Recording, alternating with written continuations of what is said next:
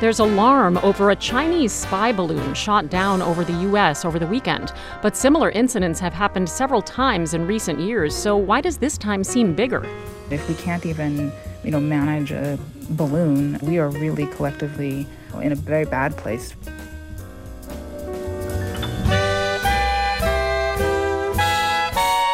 It's Monday, February 6th. This is WBUR's All Things Considered, and I'm Lynn Joliker in for Lisa Mullins. Also coming up, we hear from first responders in Syria, rescuing survivors and searching for thousands who perished in a massive earthquake that hit that country and neighboring Turkey. There is no electricity, there is no fuel. There are a lot of people still, unfortunately, stuck under the rubble. And some people who lost loved ones to COVID-19 want to create memorials to remember them and the pandemic's wider impact. It's 4:01. First, this news. Live from NPR News in Washington, I'm Lakshmi Singh. The death toll from a 7.8 earthquake and powerful aftershocks in southeastern Turkey and northern Syria has surpassed 3,400. That number is expected to climb. Thousands more people are injured and many remain unaccounted for. Rescuers are fighting against the bitter cold and time in their search for possible survivors trapped beneath any of the hundreds of residential buildings that have collapsed. NPR's Windsor Johnson reports the White House says it is working closely with Turkey and Syria to coordinate response efforts. The White House says President Biden has authorized an immediate response to address the needs of those injured and displaced by the earthquake. The administration says in addition to personnel already on the ground, it's in the process of deploying two 79-person teams to support search and rescue efforts. The president is also directing USAID and other federal partners to assess response options in the days and weeks ahead. NPR's Windsor Johnston reporting. An Israeli search and rescue team is departing for Turkey to help with quake rescue efforts. Israel is also sending aid to earthquake victims in Syria. NPR's Daniel Estrin reports from Tel Aviv on Israel's unique relations in the region that led to these aid efforts. The Israeli military says it's sending 150 soldiers plus firefighters and rescue teams to Turkey to map out sites hit by the earthquake and conduct search and rescue missions. Israel's army is trained to respond to emergency war situations and frequently sends rescue teams around the world following natural disasters. And Israel's ties with Turkey have been improving after a decade of rocky relations with Turkish President Recep Tayyip Erdogan, who's advocated for the Palestinians. Israel and Syria are in a state of war, but an Israeli official says Israel is sending Syria medicine, blankets, and tents for earthquake victims there. Israeli media say that was following a request from Russia, which plays a key role in Syria. Daniel Estrin, NPR News, Tel Aviv. U.S. officials say the suspected Chinese spy balloon flying across the U.S. last week did nothing to improve tense U.S.-Chinese relationships. NPR's Scott Detrow reports the administration says recovery efforts continue off the South Carolina coast to recover the balloon and learn more about it. Kirby says U.S. intelligence learned a lot from last week's balloon affair. We're still analyzing the information that we were able to collect off of the balloon before we shot it out of the sky, and now we're going to recover it, and I suspect we may learn even more. Kirby did not provide new details about administration claims that Chinese balloons had violated U.S. airspace during the Trump administration, other than to say the incursions were more brief than last week's transcontinental balloon journey. He said the Biden administration has reached out to key officials from the Trump White House to offer briefings. Scott Detrow, NPR News, the White House. It's NPR. And this is 90.9 WBUR. I'm Lynn Joliker in Boston. Massachusetts' highest court is considering whether to raise the age at which someone can be sentenced to life in prison without the possibility of parole from 18 to 21. The state Supreme Judicial Court heard arguments involving two cases in which the defendants were younger than 21 when they were convicted of murder and sent to prison for life. WBUR's Deborah Becker reports. Defense attorneys argued that brain science shows those younger than 21 are impulsive and can rehabilitate. Attorney Ryan Schiff asked the justices to allow offenders under 21 to be eligible for parole after 15 years. And we're not asking you to release anybody from prison. All we're asking is that rather than throwing away the key, you place that key under the careful guard of the parole board. But Suffolk County prosecutors say people mature differently, and a judge could hold an individualized hearing to determine whether a life without parole sentence is appropriate. A ruling from the SJC is expected this summer. For 90.9 WBUR, I'm Deborah Becker. Boston University's Chronic Traumatic Encephalopathy, or CTE Center, has new numbers on just how prevalent the neurodegenerative disease is. In the center's brain bank, more than 91% of deceased former National Football League players had the disease. It's caused by repetitive head injuries. Ann McKee runs the center. It is exceedingly high, and it's not something that you would ever get by chance alone. McKee says BU's brain bank is not representative of living football players, since it's not random which brains are donated. But the rate of CTE is much higher among the deceased former players than in community brain banks, where CTE is seen in 0 to 3% of brains. The National Football League has acknowledged a link between the game and the disease. A multi-state commission that regulates fisheries is considering a proposal to tighten standards on lobstering in New England. The Atlantic States Marine Fisheries Commission could raise the minimum size of lobsters that can be caught by a fraction of an inch by 2024. They hope to increase the declining population of baby lobsters in New England waters. The change would give lobsters more opportunity to reproduce.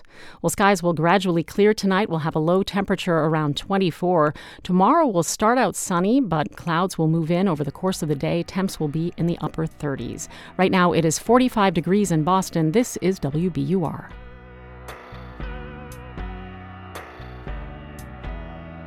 We're funded by you, our listeners, and by the estate of Joan B. Kroc, whose bequest serves as an enduring investment in the future of public radio and seeks to help NPR produce programming that meets the highest standards of public service in journalism and cultural expression. This is All Things Considered from NPR News. I'm Elsa Chang in Los Angeles. I'm Ari Shapiro in Washington. And I'm Juana Summers, also in Washington. Given the commotion over the Chinese surveillance balloon, you'd think something like this has never happened before, but it has, at least 4 other times in recent years. So why didn't we hear about it? NPR national security correspondent Greg Myrie has been looking into that. Hi, Greg. Hi, Juana. So, Greg, before we talk about these past episodes, bring us up to date on the recovery of the Chinese balloon that was shot down over the weekend. What's going on there? So several Navy and Coast Guard ships are still looking for the remnants of the balloon that was shot down with a missile on Saturday afternoon just off the coast of South Carolina. It's about 6 miles offshore, relatively shallow water, less than 50 feet deep. And the Navy is using unmanned subs in the cold Atlantic Ocean to look for this debris, particularly key equipment like sensors and other high-tech devices. And what does the U.S. national security community hope to learn here? Well, the U.S. says it's already learned quite a bit just by tracking the Chinese balloon for a week before it was shot down. Now, General Glenn Van Herk, he's the NORAD commander, the guy in charge of air defenses for North America. He spoke about this afternoon, and here's how he put it. This gave us the opportunity to assess what they were actually doing, what kind of capabilities existed on the balloon, what kind of transmission capabilities existed.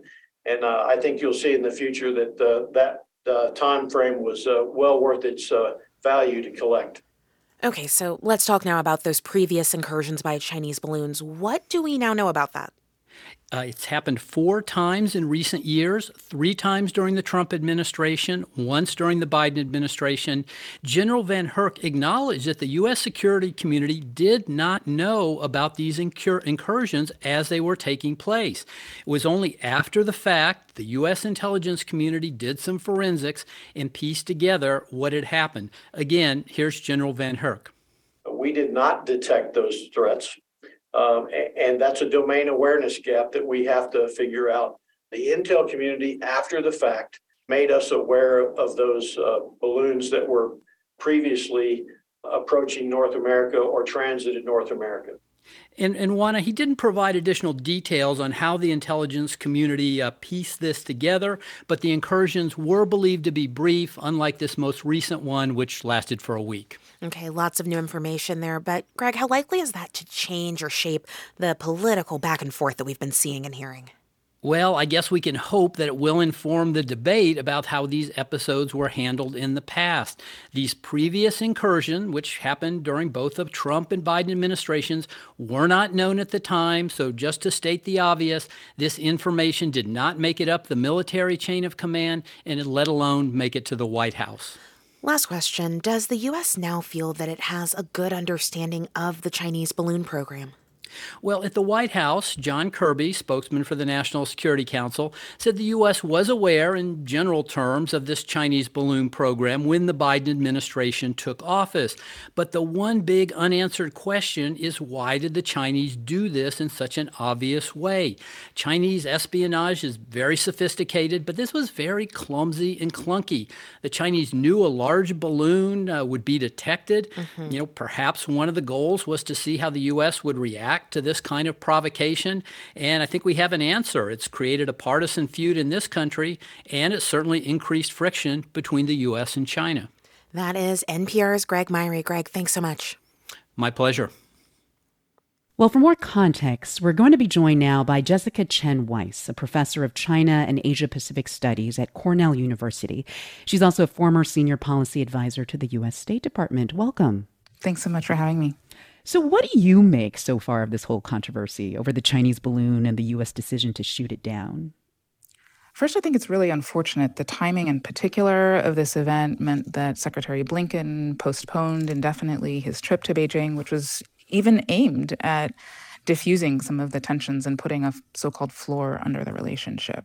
Beyond that, I think it's, kind of emblematic of where we are in the relationship, where there are activities that we are mutually doing to each other that both of us find pretty alarming. But the actual extent of the threat has, unfortunately, some cases, in one in particular, blown wildly out of proportion, if you'll forgive me for using the word that. Well, before Secretary Blinken canceled his planned visit to Beijing, as you mentioned, how would you have characterized U.S.-China relations? I would say that we're in a pretty steep downward spiral, which really began under the Trump administration, something that the Biden administration inherited and, really characterized by a sort of tit-for-tat action-reaction cycle where each of us, Beijing, Washington, trying to really outcompete the other to get a leg up and ensure that we're not vulnerable, to each other. And so I would say that coming out of the meeting between President Xi Jinping and President Biden at the G20 summit in Bali last fall, there was really an interest in, I think, on both sides in seeing a little bit more stability in the relationship. That was the momentum, so to speak, coming out of Bali. And this meeting really was to try to, push forward there.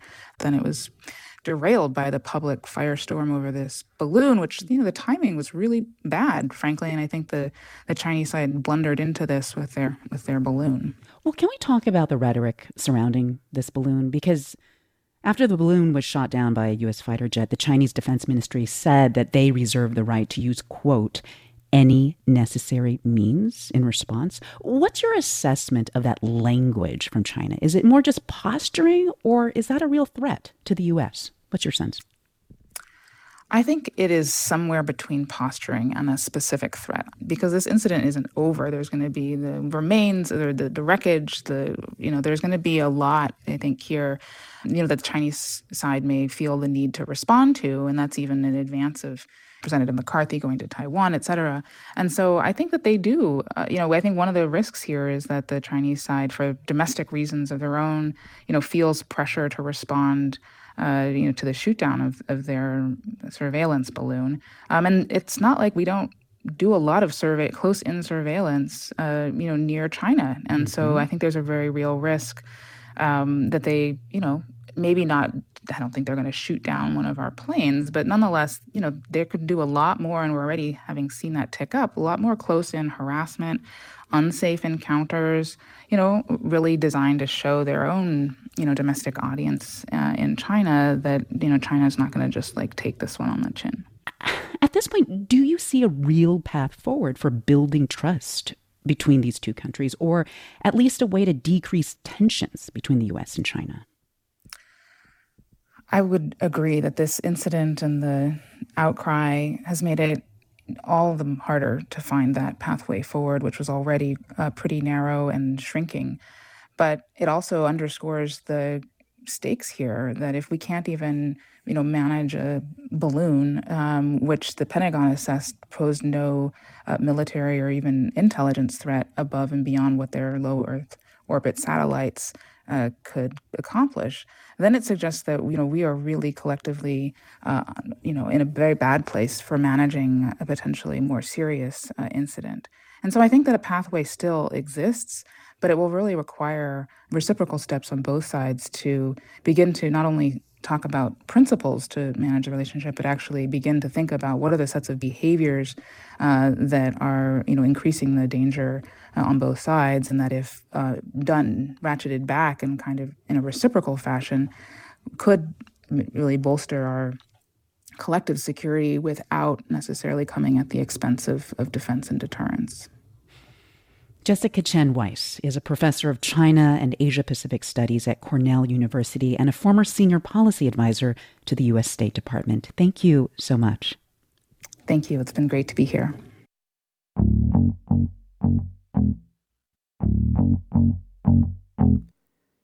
Last night, Viola Davis won a Grammy Award for her audiobook memoir, Finding Me.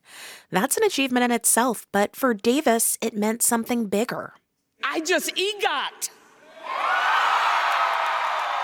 EGOT as in Emmy, Grammy, Oscar, and Tony. She now joins 17 others, including Rita Moreno, Whoopi Goldberg, and Jennifer Hudson, who've won all 4 awards. Viola Davis picked up her Emmy for Outstanding Actress in a Drama Series. I'm Professor Annalise Keating, and this is Criminal Law 100, or as I prefer to call it, How to Get Away with Murder. She became the first Black woman to win that particular Emmy, but she's also known as a stage actor. Davis won her first Tony Award in 2001 for her role in August Wilson's play King Hedley II. Her character is pregnant. Her husband, an ex-con, wants her to keep the baby. Ain't raising no kid to have somebody shoot him, to have his friends shoot him, to have the police shoot him. Why you want to bring another life into this world that don't respect life? I don't want to raise no more babies when you got to fight to keep them alive. Davis won a second Tony for the 2010 Broadway revival of Fences, another August Wilson play. She won an Oscar in 2017 for the play's film adaptation. I gave 18 years of my life to stand in the same spot as you. Don't you think I ever wanted other things?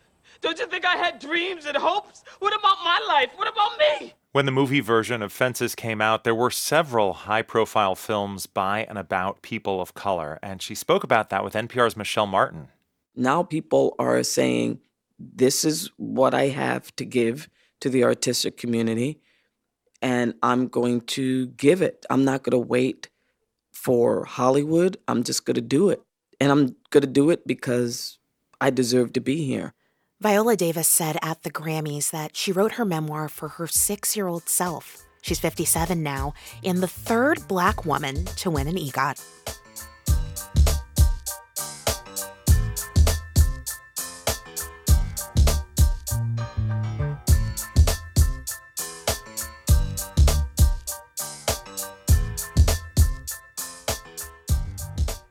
You're listening to All Things Considered from NPR News. And this is 90.9 WBUR. Coming up on All Things Considered, we'll hear about the grueling efforts of first responders in Syria, rescuing survivors and recovering those killed by the massive earthquake that hit that country and neighboring Turkey. That's ahead in about 15 minutes here on WBUR. We're funded by you, our listeners, and by JBS Home Inspections. With condo common area consultations, as well as home inspections for buyers and sellers throughout Greater Boston, jbsinspections.com. On Wall Street, stocks closed the day on a downward trend. The Dow dropped 0.1%, 35 points, to finish at 33,891. The Nasdaq fell 1% to end the day at 11,887. The S&P 500 dipped 0.6% to close out at 4,111. In other business news, the computer and tech services company Dell is laying off employees. The Texas-based company said today it will cut 5% of its global workforce. That's more than 6,500 jobs that will be lost. In Massachusetts, Dell has more than 5,000 employees. The company is not saying how many of them will be affected by layoffs. It is 4:19. We're funded by you, our listeners, and by the Museum of Science, featuring Arctic Adventure, an immersive Arctic world exploration with technology as your guide. Tickets at mos.org. Sending Winston Flowers from WBUR supports your source for news. See all our choices and send yours today to save 10%. Visit WBUR.org. Tonight will start off cloudy, then should clear out for a starry overnight. The low will be in the mid-20s. Tomorrow, after sun in the morning, clouds will move in. We'll see temps in the mid-30s. Wednesday will warm up a bit. The high will be in the upper 40s under sunny skies. And then Thursday, the clouds return. We'll have an increasing chance of rain. The high should be in the mid-40s. Right now, it is 45 degrees in Boston. This is 90.9 WBUR.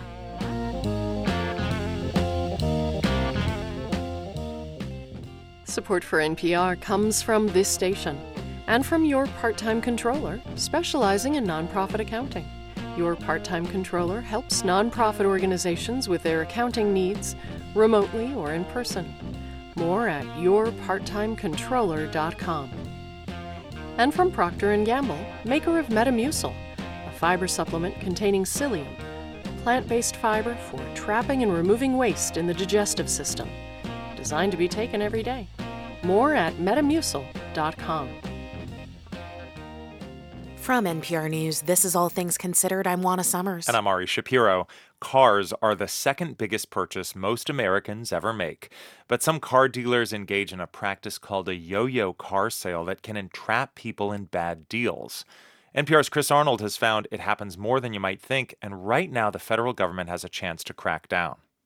If you've ever bought a car, you know that feeling when you've signed all the paperwork, driven off the lot, and you're like, wow, this is actually my car now.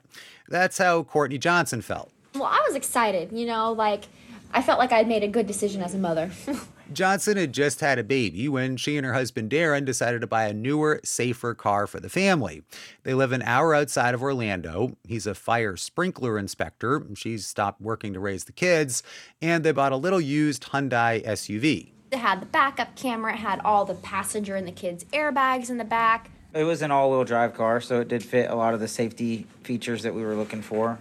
But 3 weeks later, after the Johnsons had bought the car and taken it home, they got what's called yo-yoed. I received a phone call from the finance manager of the dealership. He told them that the financing for the car had fallen through, and if the Johnsons wanted to keep it, they had to come back and sign a contract with different terms. I was kind of confused. I thought this was a legally binding contract. We've already drove off the lot. We've had this vehicle at home. What do you mean it's not financed? Most of us would be confused too. But if you've bought a car, odds are good that in the paperwork, there was some legal language saying basically that if the car dealer has trouble with the financing on their end, they can later cancel the deal.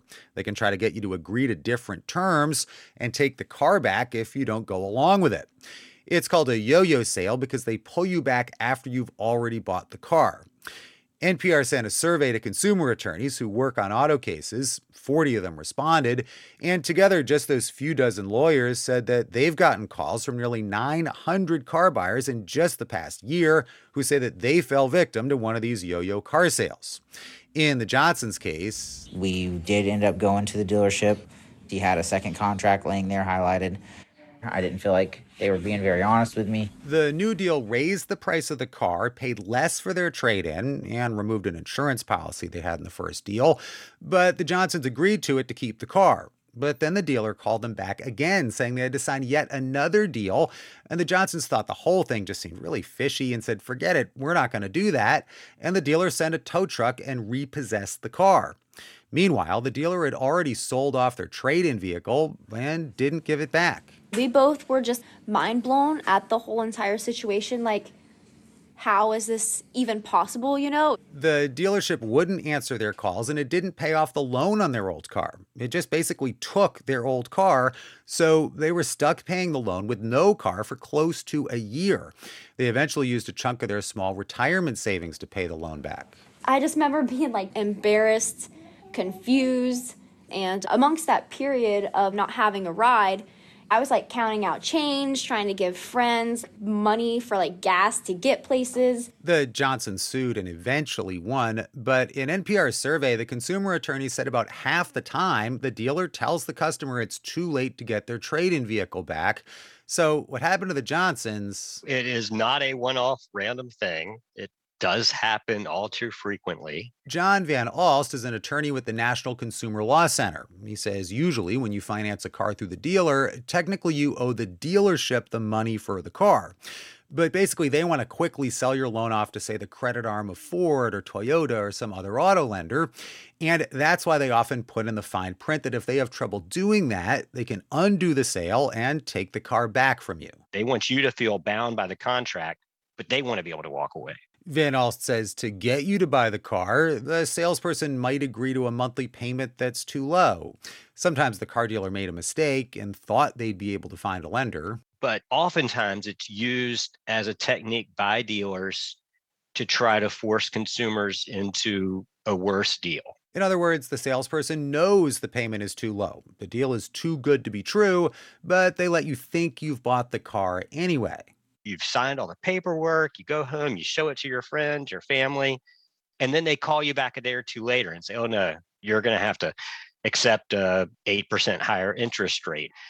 And at that point, it's a whole lot more difficult for the consumer to walk away. The dealer might have already sold their trade-in. That's called unhorsing the car buyer because they don't even have their old trade-in car anymore. So they are then sort of at the mercy of the car dealer. All this is especially relevant right now because the Federal Trade Commission is crafting a new set of rules for car dealers nationwide, and it could crack down. In requesting public comment for its rulemaking, the FTC is asking directly, should we do something specifically to address the problem of yo-yo car sales? Consumer advocates emphatically say yes, but the industry says no. Paul Mitri is with the National Automobile Dealers Association. He says there's nothing wrong with these sales contracts that give dealers the right to cancel the sale later. We're really talking about a situation where you have tens of millions of transactions where this happens all the time. Mitri says most dealers try to avoid calling people back and rarely do because if the buyer walks away, the dealer gets stuck with a car with more mileage on it, making it worth less. And also, and perhaps most significantly, you have an unhappy customer. The reputation of the dealership is key. The Dealer Association says car buyers like the current system the way it is, and changing the rules would create unnecessary delays. Of course, Mitri says there are always going to be bad actors at some dealerships, but to the extent there is an issue, it's something that can be addressed under current federal and state law. Still, NPR has found that tougher rules for dealers can make a difference. In 2015, a law to crack down on yo-yo sales went into effect in Maryland. It says after 4 days, a car sale is final, and that dealers can't sell your trade-in until then. NPR obtained complaint data from the state AG's office, and it shows that complaints about yo-yo car sales have since fallen by more than half. And with yo-yo sales, there are sometimes some pretty bad outcomes. NPR spoke to 2 different car buyers where the dealer actually reported the car stolen after the buyer resisted bringing it back or signing a second sales contract. One night I'm just driving, and next thing you know, I get pulled over by the police. I got my girlfriend in the car, my little brother. Andre Flint bought a Camaro about a year ago from a used car dealer near Cleveland. But then he says he got tangled up in a yo-yo sale situation. The dealer was trying to get him to bring the car back. Flint said he would, but then he didn't. And the dealer reported the car stolen. Flint says when the police pulled him over, he had the paperwork showing he bought the car legally. They got me at the back of the car. One officer's talking about why is he pulling me over when all the paperwork and everything is in my name. And I'm like, it's so many cop cars behind me, it looked like I robbed a bank. Flint says it was scary.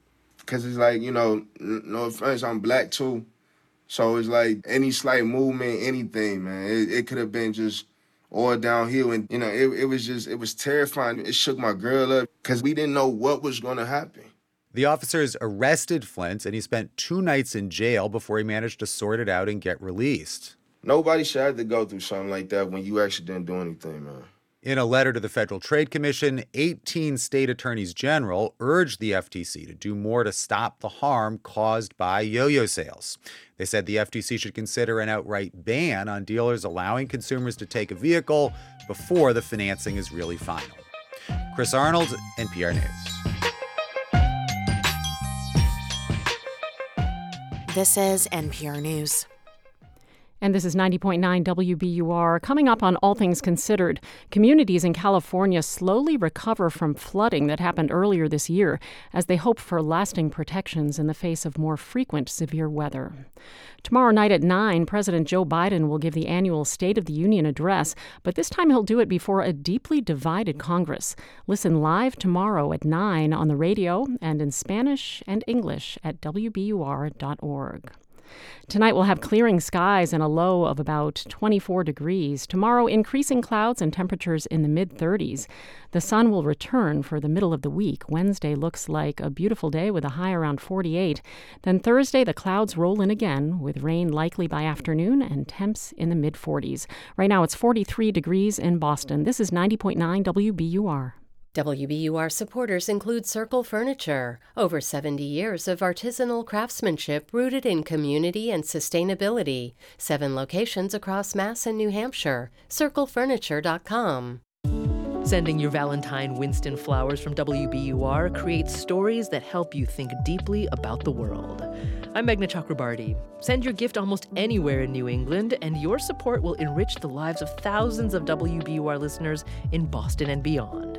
Order now to save 10% on all 4 choices, including a dozen long-stemmed red roses. Visit WBUR.org.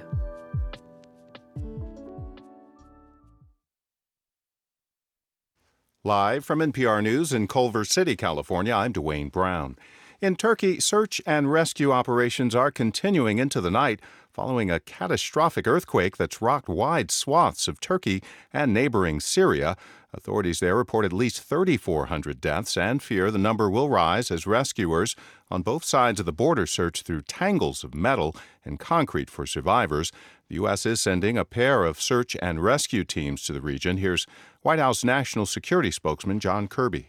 In addition to personnel currently on the ground, we are in the process of deploying additional teams, including 2 79-person urban search and rescue teams to support Turkish search and rescue efforts and to help address the needs of all those who have been hurt or displaced by the earthquake.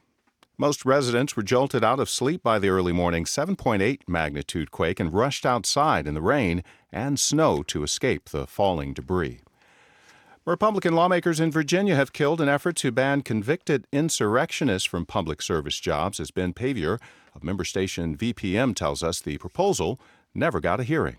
Virginia Delegate Dan Helmer, a Democrat, argues Republicans didn't want to discuss his bill because they're unwilling to reckon with the January 6th riots. It's evidence of the fact that they are continuing to seek to appeal to an extremist base. Republican Speaker of the House Todd Gilbert said he was unfamiliar with the bill. You'd have to tell me more. I don't really know much about that.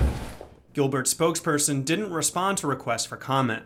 At least 3 members of Gilbert's caucus attended the Stop the Steal rally, but they say they didn't participate in the riots. All 140 seats of Virginia's legislature are on the ballot this fall.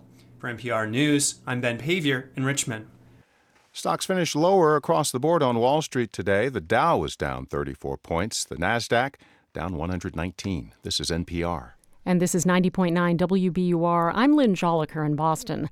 Governor Maura Healey will be going to President Biden's State of the Union address tomorrow night. She'll be the guest of Massachusetts Congressman Richard Neal. Neal says he's delighted to be attending with the governor since she's been a steadfast advocate for the people throughout her career. In a statement, Governor Healey says she's honored to attend the address as Congressman Neal's guest. The MBTA is working to reopen the Alewife MBTA station and garage in Cambridge. Both have been closed since someone slammed a car into a barrier on the roof of the garage Saturday. WBUR's Dave Phaneuf reports. They crashed into a 10,000-pound piece of concrete from the garage to the roof of the MBTA station. T Interim General Manager Jeff Gonville says crews are still in the cleanup phase. We are then moving beyond that to begin opening up the garage using the Russell Field head house. And then beyond that, we will be focusing on the mezzanine itself and reopening of the mezzanine. Gonville says the parking garage will remain closed until at least midweek, and he has no timetable for when the station itself will reopen, with access to the Russell Field head house. Shuttle buses will be used at Alewife in place of trains at least through the end of the week. For 90.9 WBUR, I'm Dave Phaneuf. A 34-year-old man has been arrested for the murder of 13-year-old Tyler Lawrence in Mattapan. Suffolk County District Attorney Kevin Hayden says Sean Alexander Scarrett is in federal custody on unrelated drug charges. Hayden says Lawrence was gunned down on the street on a Sunday afternoon last month after he visited his grandparents. The DA did not release a motive and says there's a lot investigators still need to learn about the crime. A date has not yet been set for the arraignment. It is 4:34. We're funded by you, our listeners, and by Brookline Bank, where financial solutions are crafted to the needs of your business and delivered with a hands-on approach committed to your success. Learn more at brooklinebank.com, member FDIC. In sports, the Celtics face the Pistons in Detroit tonight, and the college hockey Beanpot starts this evening at the Garden. Tonight will start off cloudy, then should clear out for a starry overnight. The low will be in the mid-20s. Tomorrow, after sun in the morning, clouds will move in. We'll see a high around 37 degrees. Then Wednesday will warm up a little bit. Temps will be in the upper 40s under sunny skies. This is 90.9 WBUR.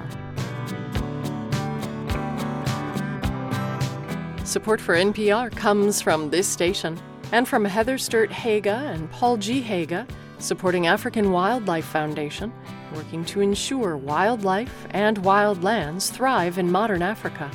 Learn more at awf.org. And from the George Lucas Educational Foundation, creator of Edutopia, for 30 years committed to advancing educational innovations and research that improves pre-K to 12 learning. More at edutopia.org. This is NPR. This is All Things Considered from NPR News. I'm Ari Shapiro. And I'm Juana Summers. A doomsday scenario is how some rescue workers are describing parts of Syria following a series of earthquakes that struck the region early today. An initial quake of 7.8 magnitude hit overnight in Turkey. Between both countries, the death toll is in the thousands, and it's expected to rise. Rescue workers have been on the ground tending to the injured and searching for survivors. Wafa Sadek is one of those people. She's head of the Syria office for the International Medical Corps, and she joins us now from Syria, but we are not disclosing her exact location due to safety concerns that the ongoing civil war in the country could pose. I'm so glad to hear that you're safe, and thank you for being here. Thank you very much for asking me to come. So I know that this happened in the very early morning hours, but I'm hoping that you can describe what these earthquakes felt like, what you saw. It's been disastrous. It happened in the very early hours, around between 3:30 and 3:45. First earthquake was around 2 minutes. I mean, in Aleppo, obviously, you know, in the whole area in Turkey and in Syria was really very, very bad. I mean, that's just devastating. It is very, very devastating. And I mean, even they've heard it around the area. It actually even was heard in Egypt, in Alexandria and in Lebanon. Of course, in Damascus, in the capital city and other places. So it was really extremely strong and very, very bad. I mean, people were asleep. Unfortunately, so many buildings have collapsed. In Turkey, over 1,000. In Aleppo, about 35. In Hama, and everywhere. Because obviously, as you know, Syria has been in a war for the last 12 years. So things are even extremely bad. And the weather is extremely cold. So it's very, very bad. The bad weather that you're mentioning, the conditions there being cold and as snowy as they are, I have to imagine that makes the rescue efforts more complicated. Obviously, because, especially from Syria's side, because there is no electricity, there is no fuel. There are a lot of people still, unfortunately, stuck under the rubble, and they've been trying to get as many people as they can, but the situation is extremely bad. There's been a civil war in Syria for more than a decade, and I can't help but think that these earthquakes have triggered a new humanitarian crisis in the region there. Absolutely. It's been 12 years, over a decade, as you mentioned. And it's been disasters for the people. A lot of them are living in shelters, and now they don't even have shelters. It's really frustrating. It's a big disaster, but we will try our best to deliver what we can, and we are working round the clock from the very early morning. Our staff has been really trying to reach out to all beneficiaries, trying to help, and deliver all the services they can provide. For people who are watching this rescue and recovery effort unfold from a different part of the world, what would you want them to know or understand about what is happening there and what you all are dealing with? The message will be these people are really in a very difficult position, and they are, at the end of the day, we are human and we really need to support for all the humanitarian aids and whatever we can. This disaster has triggered, I think, everybody around in this region to see the importance of being all together, support each other, and we try to help. Because as you mentioned, this war has really been extremely bad on the people, and we really need to focus on the humanitarian, not on anything else. We've been speaking with Wafa Sadek. She's the head of the Syria office of International Medical Corps. Thank you so much for being here. Thank you. Thank you very much. When I was in the Senegalese fishing town of Kayar on the west coast of Africa a few months ago, I sat at the edge of the Pacific Ocean with a fisherman named Serene Mujop. Wow. Géej gi moom am na changement bu baax a baax parce que fi mu toll nii période bii nu toll nii. This time of year, we used to catch lots of sardines, he told me. Now it's been 10 years since we've seen them. When fishermen in a fishing town can't make a living, they often look abroad for opportunities. Today at NPR.org, we've launched a sweeping project where you can take the journey many men like him make, traveling from Senegal to Morocco to Spain. Some of our reporting relies on research by environmental scientist Dihia Belhabib, whose work focuses on illegal fishing. Welcome to All Things Considered. Hello. So many fishermen in Senegal told me they'd seen catches plummet in the last 10 or 20 years, and they blamed what they called foreign trawlers from China or Europe. What does that phrase actually mean? Who are these foreign trawlers? Foreign trawlers are basically big boats, massive boats, some of which are the same size than a soccer field, for reference, that come in from other countries and catch the same fish than these Senegalese fishermen do. So in essence, they're basically competing for the same fish. And the coastlines in Senegal are filled with wooden boats called pirogues, which people go out to catch fish every day. Can you give us a sense of how much fish a pirogue can catch compared to a trawler? Let's just say that these pirogues are very, very small compared to these trawlers, and they can basically catch 300 times higher than what a pirogue can catch. 300 times? Yes. So a trawler can basically catch the same amount of fish and a pirogue could catch in 1 year. A year versus like one fishing trip. Exactly. Now, countries in West Africa have signed fishing agreements with foreign governments. So are these foreign trawlers operating legally or illegally? Well, it depends, because there are some trawlers that operate completely legally. There are some trawlers that are authorized to fish there, but they still kind of do not comply with the regulations that are meant for sustainability. And then you have trawlers that operate completely illegally, despite the existence of agreements with other countries. What does illegal fishing look like? How does that actually happen? There are lots of types of illegal fishing. So inherently, you have a trawler that is not authorized to fish within these waters, comes in, which we call an incursion, takes fish away and leaves. And that is with no authorization and no knowledge of the local authorities. And you have others that are authorized, but they may use a different gear. They may go into what we call an artisanal zone, which is a restricted area for the artisanal sector and fish there, which is still illegal fishing, and yet they still have an authorization to fish. So it's a matter of you having a driving license, if you will, but then drinking and driving. Yeah. The boats that these fishermen use to catch their fish are the same boats in many cases that migrants use to make the journey to Europe. And so many people told us about European patrols in Senegalese water to stop those pirogues from leaving. Spanish military boats actually intercepting these pirogues. Why hasn't the international community put the same effort into protecting the fisheries so that some of these people in Senegal might be able to stay where they are? It's ironic, isn't it? Because they take their fish away, but they're not taking their people in there. So as we often say, fish does not need a visa.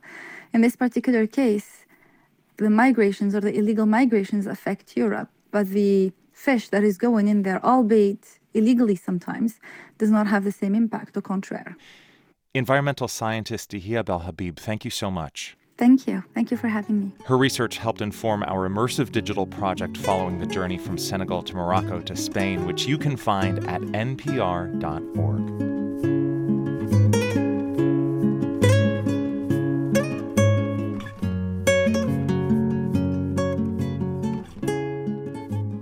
You're listening to All Things Considered from NPR News.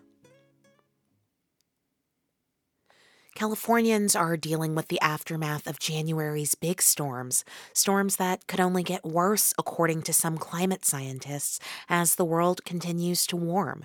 In one recently flooded neighborhood, residents are looking for a long-term fix. KQED climate reporter Ezra David Romero paid a visit.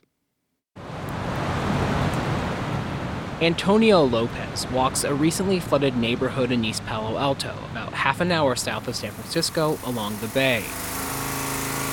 A pump removes water from a parking garage that San Francisco Creek turned into a lake.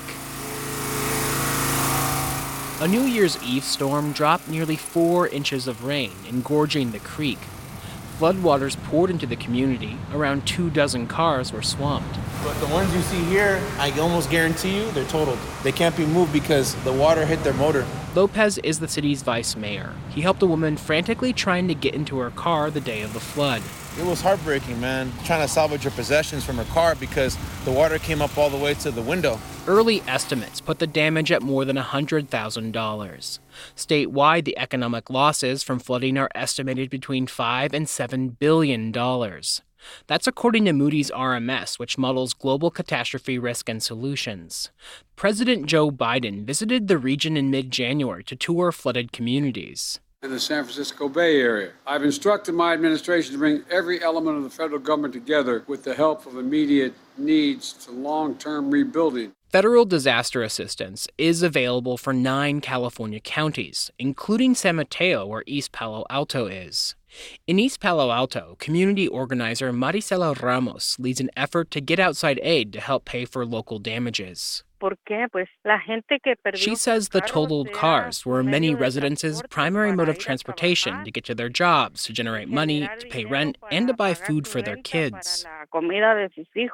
San Francisco Creek has flooded many times. A new study out last month in the journal Nature Climate Change projects the most extreme winter storms will only get more intense.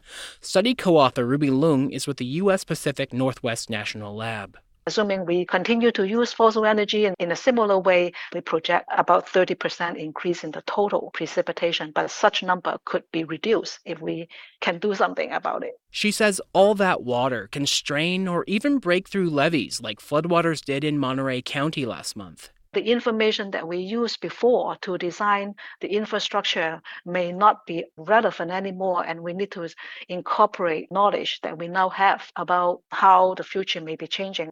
In East Palo Alto, city and regional leaders have already been working on a long-term fix to allow more water to flow from San Francisco Creek to the bay.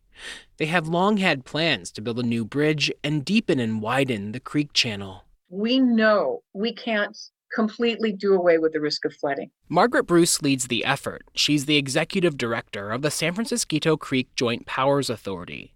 The plan is to protect the community from future catastrophic flood events. We can no longer plan our future looking in the rearview mirror. Bruce says it will cost at least $50 million. State or federal infrastructure money could help.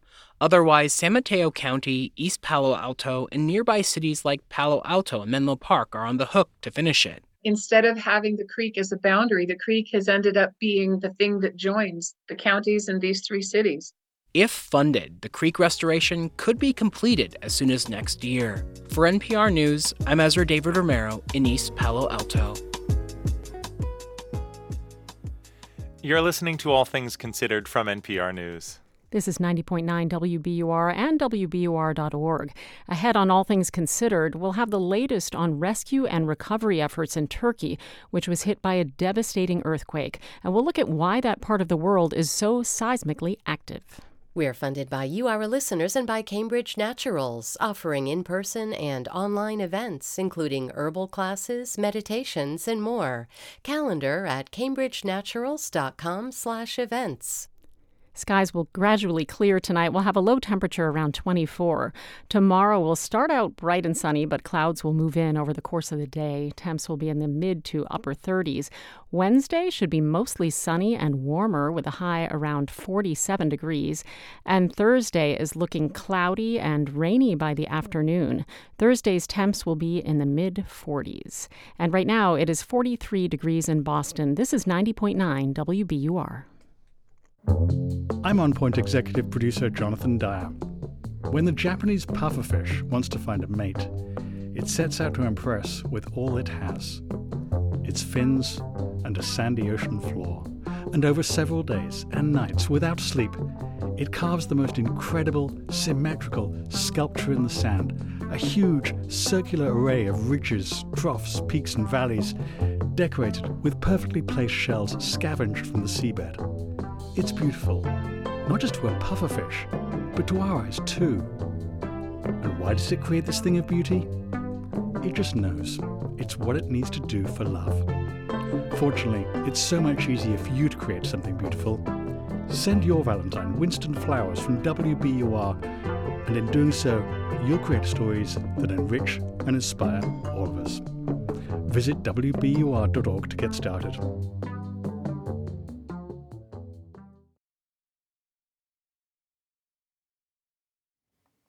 This is All Things Considered from NPR News. I'm Juana Summers. And I'm Ari Shapiro. 3 years after COVID arrived in the U.S., a lot of people are relieved that some of its worst complications are in the rearview mirror. But others who've lost loved ones to the virus want the pandemic's toll to be recognized and remembered. Colorado Public Radio's John Daly reports. Jill Svensson lost her mother Trudy 2 years ago, just weeks before the vaccine became available. She says her mom had at least 10 years left in her if it weren't for COVID. That loss was traumatic and something that the families of nearly 15,000 other Coloradans have had to go through. I really think they have been forgotten. I feel like we've all moved on. And Svensson wishes there was some community memorial, some place, something to mark that gaping void the pandemic left for so many Coloradans. It's just become a controversy. I think it would honor so many people and their families. I would love something like that. In Mary Eisenbeis's backyard across the city, she says she's felt the same thing. Earlier in the pandemic, she created her own memorial. She drew big numbers with a Sharpie on construction paper and then hung them up on her front fence in suburban Denver as the U.S. death toll rose. I thought it would be a way for people to see, and so what I did was I posted the numbers every day. A neighbor told Eisenbeis she'd first lost her father, then her husband. She said she was moved by words Eisenbeis also hung up, "Their lives matter." She said that was touching to her, that this mattered in the bigger picture and that other people cared. But a few months later, public debate over things like vaccines and masks was getting heated. Then came ferocious winds, ones that fueled Colorado's most destructive wildfire. Those winds also blew Eisenbeis's numbers down the street and decided, at least for the time being, that we were going to stop. I meet Nikki Gonzalez on the grounds of the state capitol, home to lots of more permanent historic monuments. Gonzalez, a former state historian, teaches at Regis University. She says one was recently removed. It used to be the pedestal that held the Civil War soldier. It's being replaced by a statue commemorating the Sand Creek Massacre of Native Americans. There's a plaque with the Gettysburg Address, a replica of the Liberty Bell, and a stone and concrete monument to those who died in World War I, II, the Korean War, Vietnam War, the Persian Gulf War, and the Afghanistan War. Colorado also has memorials to civic leaders and sports heroes, victims of 9/11, fires, floods, mine disasters, and mass shootings. But the COVID-19 pandemic? Not that I know of. This despite the coronavirus pandemic claiming more Colorado lives than the flu pandemic a century ago. There's also no monument to that. Well, I think we're still in the pandemic. And so it's hard to memorialize something that you're still in the midst of. And also, I think it's been such a politically divisive pandemic, period. We haven't really grappled with it enough yet. Colorado does memorialize Dr. Martin Luther King Jr. At this year's MLK Day parade, 69-year-old Berta Steen wears a mask. She says she's lost someone to COVID. Yeah, I had an auntie on my daddy's side in Victoria, Texas, passed away in a nursing home. She likes the idea of honoring them. Yeah, every state needs to remember the people that passed away with the COVID. You know, they didn't know. A lot of people didn't know they had it. For now, individual gravestones are the only COVID memorials. Jill Svensson, who lost her mom 2 years ago, visits hers. Trudy Bershoff, born March 28, 1940, and died December 2nd, 2020. Trudy's bears a Star of David and a rose. There were strict protocols in place when she was buried. There's hardly anybody here to say goodbye to her. Svensson thinks many Colorado families also long for a way to process their trauma. I think just having something to represent all of them would be amazing. Somewhere people could go and say, that was my uncle, my mom, my dad. She wonders if it's time Colorado not just counts the lives lost, but fully remembers them too. For NPR News, I'm John Daly in Denver. Time now for My Unsung Hero, our series from the team at Hidden Brain. My Unsung Hero tells the stories of people whose kindness left a lasting impression on someone else.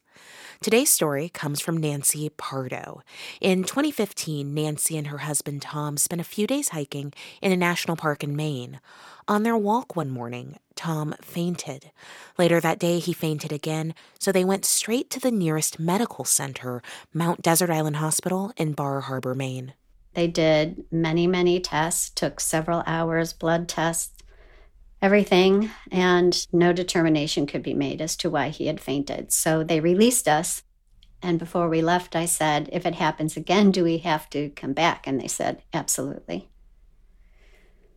So we had walked about 4 blocks from the hospital, and we were looking at a menu to see what we might have for lunch when Tom went down again. This time, he went down harder and stayed out longer. And then after several days at Mount Desert Island with different medications, they determined that Tom needed a heart catheterization. So we were transferred to the quote-unquote big hospital, the Eastern Maine Medical Center in Bangor. And the doctor did a heart catheterization, explained that no stent was needed. He didn't find any blockages. And the next morning, when the doctor came to release us, I asked him, what do we do now? I was very afraid. And I thought maybe he would say, you should go for this test or that test, or see this kind of doctor or that kind of doctor. But he didn't say any of that. Dr. Isidore O'Carey, who I will remember my whole life, he said, go live your life. Go live your life. And it wasn't in a flippant way. It was his advice to us. And that's what we've done. Tom's had 2 bouts of cancer in 2009 and 2018. He is fine now. We are still living our lives and taking Dr. O'Carey's advice as often as we can, trying not to be afraid, and to go live our lives. Today, Nancy tells us that Tom is walking 5 miles or more a day and continues to do well. Cardiologist Isidore O'Carey still works at the Eastern Maine Medical Center. You can find more stories from My Unsung Hero wherever you get your podcasts. Support for My Unsung Hero comes from Ooma, a cloud-based phone service for any size business with an automated virtual receptionist, video meetings, and other features to connect to customers and coworkers anywhere at ooma.com/NPR.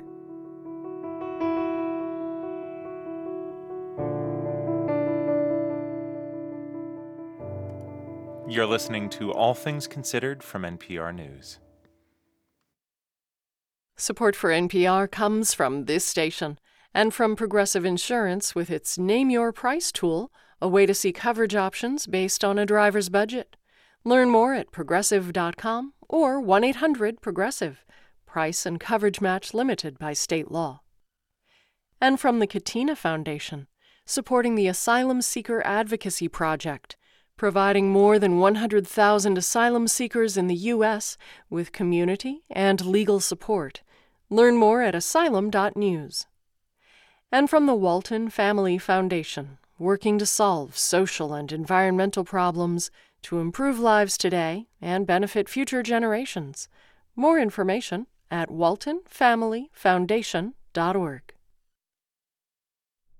This is 90.9 WBUR and WBUR.org. Coming up next hour on All Things Considered, authorities in Ohio work to prevent a major explosion from the wreckage of a derailed train near the Pennsylvania line. Tonight will be cloudy to start, then skies will clear overnight with temps in the mid-20s. We'll have a sunny start tomorrow, then clouds will arrive by afternoon with a high around 36 degrees. This is 90.9 WBUR. We are funded by you, our listeners, and by Downtown Boston's new Third Space. Pop-up art gallery, live performances, lunch hangout, and Thursday night events. More at downtownboston.org/thirdspace. I'm here and now executive producer Carlene Watson, and this is 90.9 WBUR FM Boston, 92.7 WBUA Tisbury, and 89.1 WBUH Brewster. Listen anytime with our app or at WBUR.org. WBUR, Boston's NPR news station. An earthquake has killed more than 2,200 people in Turkey and Syria. It's been called by some the biggest. Others say, well, it's the second worst earthquake here in the past 100 years. But either way, it was hugely destructive. Poor weather is getting in the way of rescue efforts. It's Monday, February 6th. This is WBUR's All Things Considered. Good afternoon. I'm Lynn Joliker, in for Lisa Mullins. Also ahead, a preview of President Biden's State of the Union address that'll take place tomorrow. Federal officials are investigating the recent deaths of 4 Americans on cruises to Antarctica, highlighting the dangers of the cruises, which have been growing more popular. And we hear from Samara Joy, the young jazz singer who last night won 2 Grammys, including Best New Artist. It's 5:01. News headlines are first.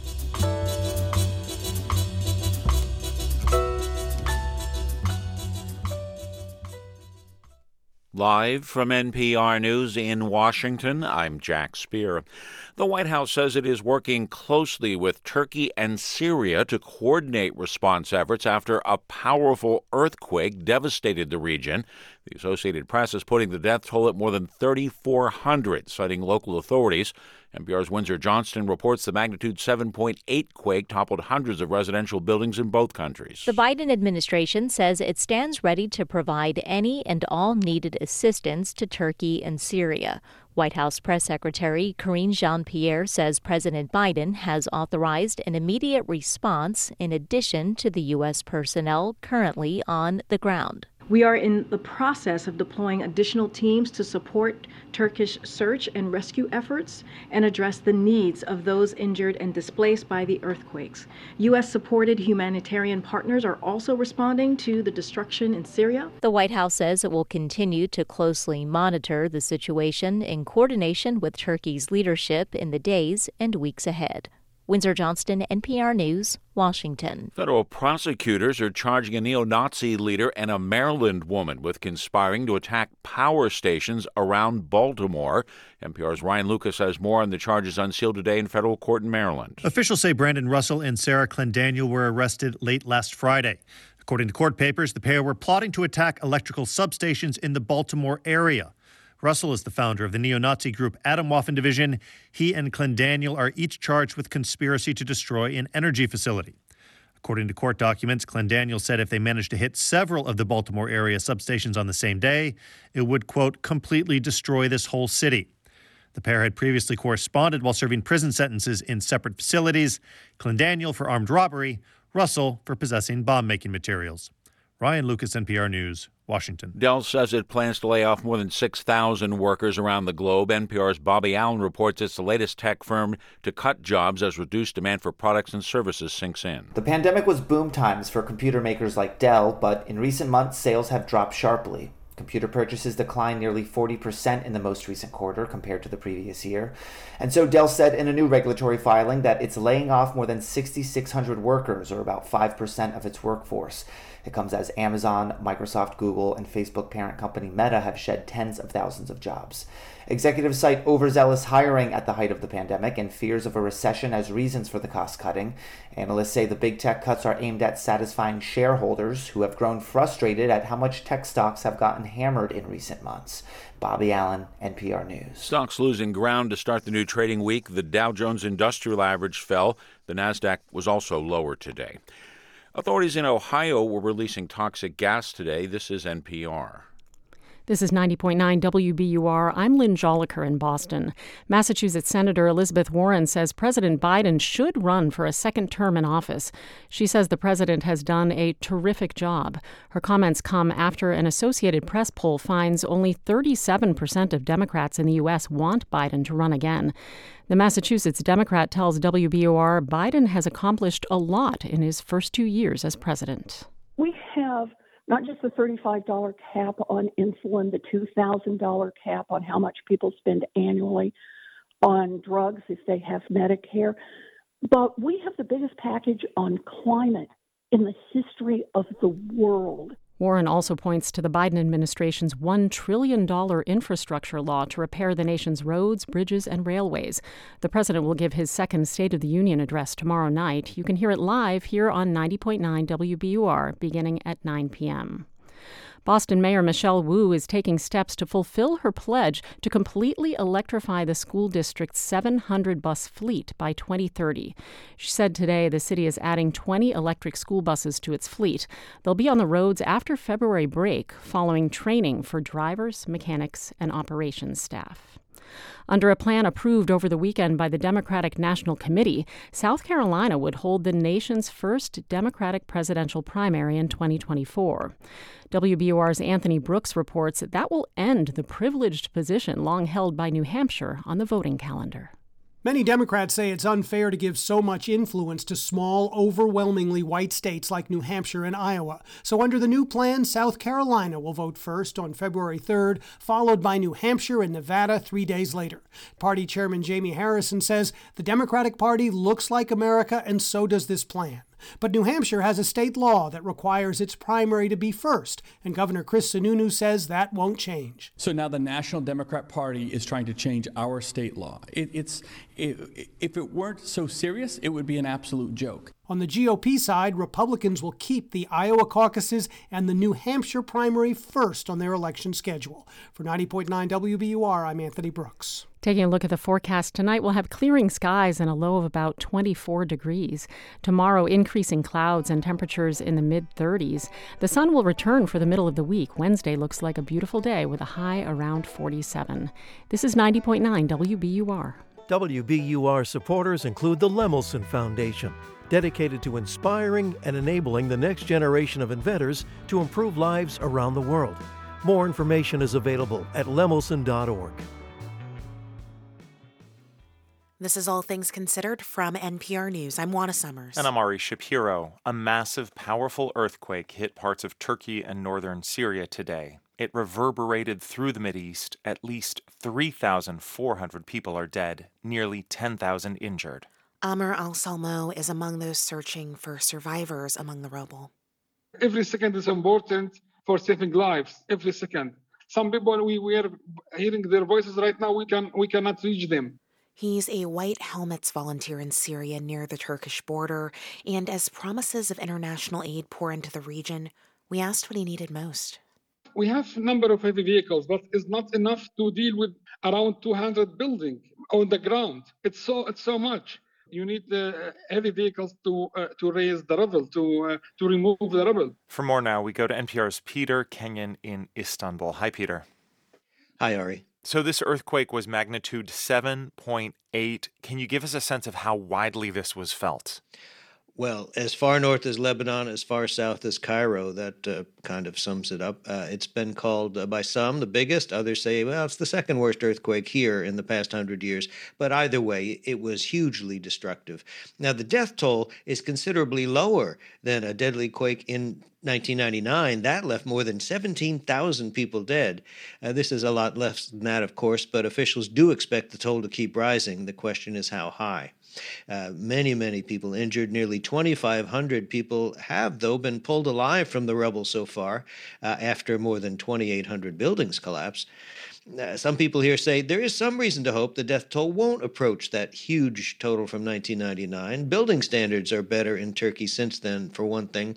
Other measures have been put in place. But as officials here have been saying all day long, there's no guarantee against a 7.8 magnitude earthquake. It's just too big. There's going to be loss of life. People are just wondering how great a loss. And the first 72 hours are extremely important, experts say, in terms of finding survivors. President Recep Tayyip Erdogan has declared a 7-day mourning period, Ari. What can you tell us about the situation in Syria, which was also really hard hit? Yes, very hard hit. We're hearing more than 800 dead in Syria, also where much of the reported damage occurred, outside of Turkey, of course.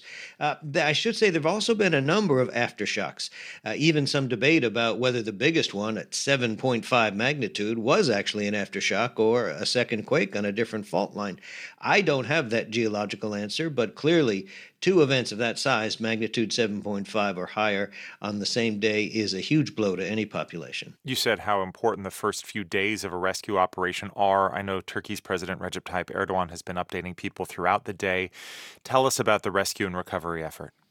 Well, Turkey's emergency management agency is calling for aid to come in and saying there's an urgent need to keep the roads open and communications open. The agency says sending aid without coordinating first with the agency will only complicate Turkey's response to the quake. President Erdogan echoed that comment. He said aid sent without the agency's cooperation, quote, will hurt the situation.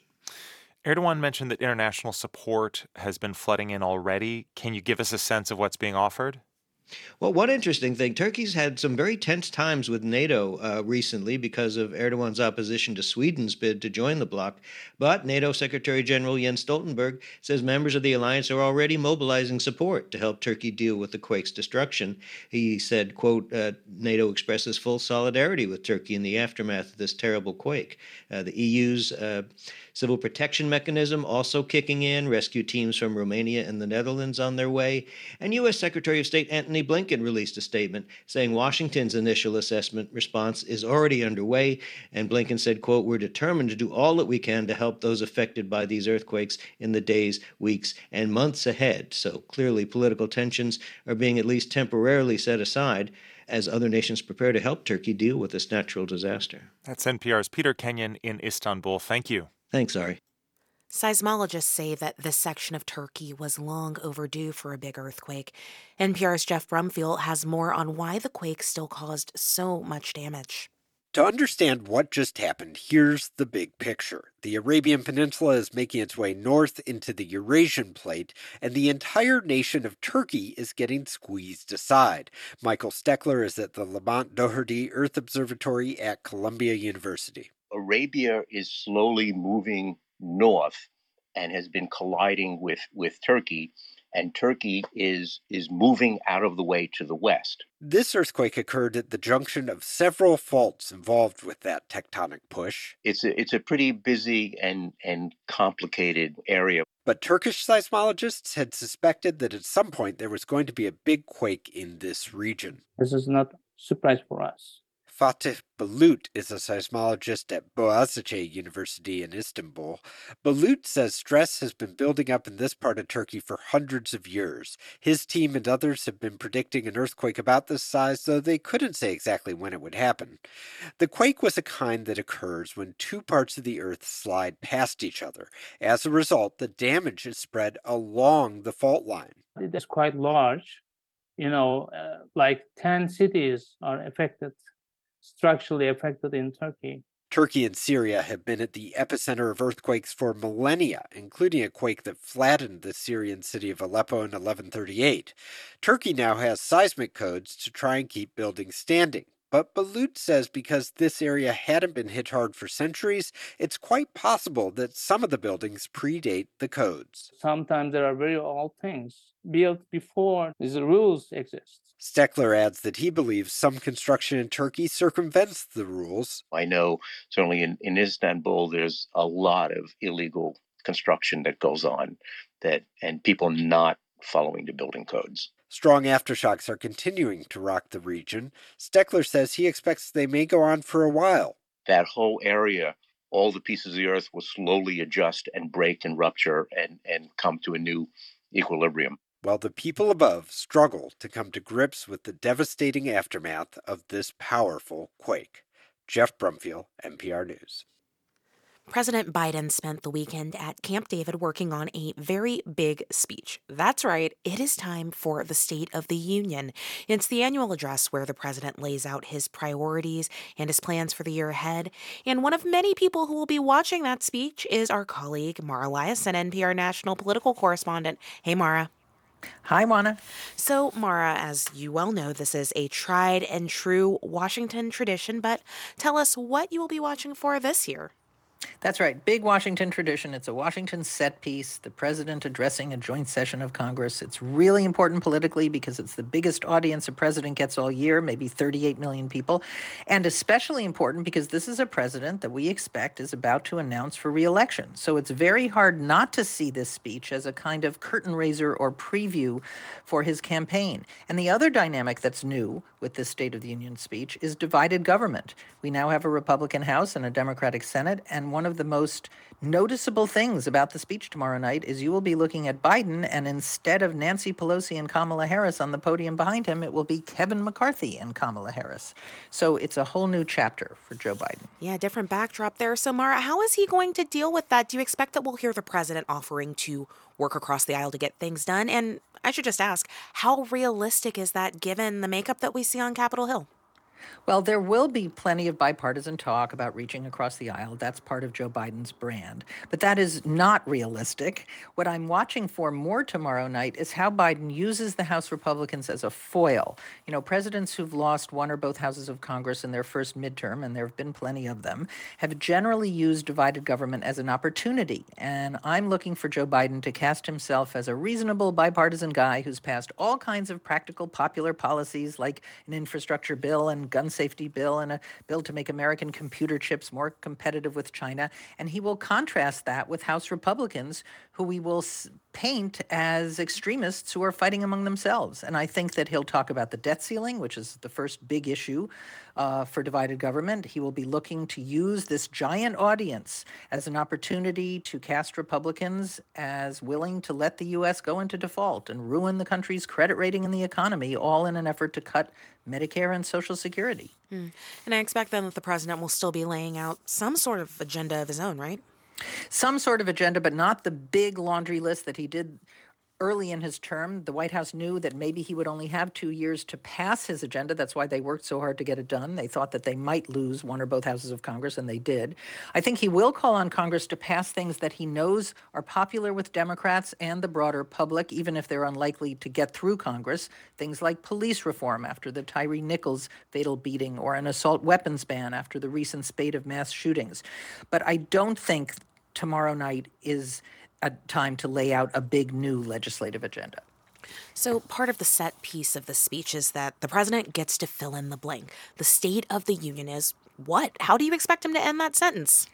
That's a good question. I think Biden will give an optimistic outlook on the State of the Union, but for him, the State of the Union is pretty mixed. He knows that 2/3 of Americans think the country's on the wrong track, despite all the good economic news he can point to, like inflation coming down, a recent really good jobs report, COVID in the rearview mirror. His approval ratings have stayed stubbornly bad. The state of the economy might be getting better, but the state of Joe Biden is remarkably stuck. He is an unpopular president with a majority of his own party's voters saying they'd prefer someone other than him to be their nominee.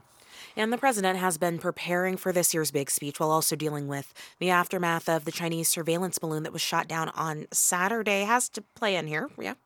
Well, there's nothing more easily politicized than something that has to do with China, but I think the president tomorrow night will point to the fact that he acted quickly and safely to shoot down the balloon at a moment when it would do the least harm to people on the ground from falling debris, and when the U.S. intelligence community had their biggest chance to actually collect technology and from the balloon and find out what was in it.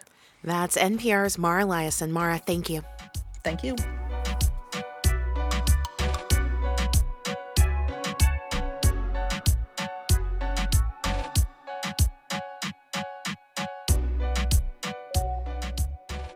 Thank you for listening to All Things Considered from NPR News. This is 90.9 WBUR. Coming up in about 15 minutes on All Things Considered, NPR's Mary Louise Kelly gets a look inside Iran, where the economy has tanked after popular protests rocked the nation last September.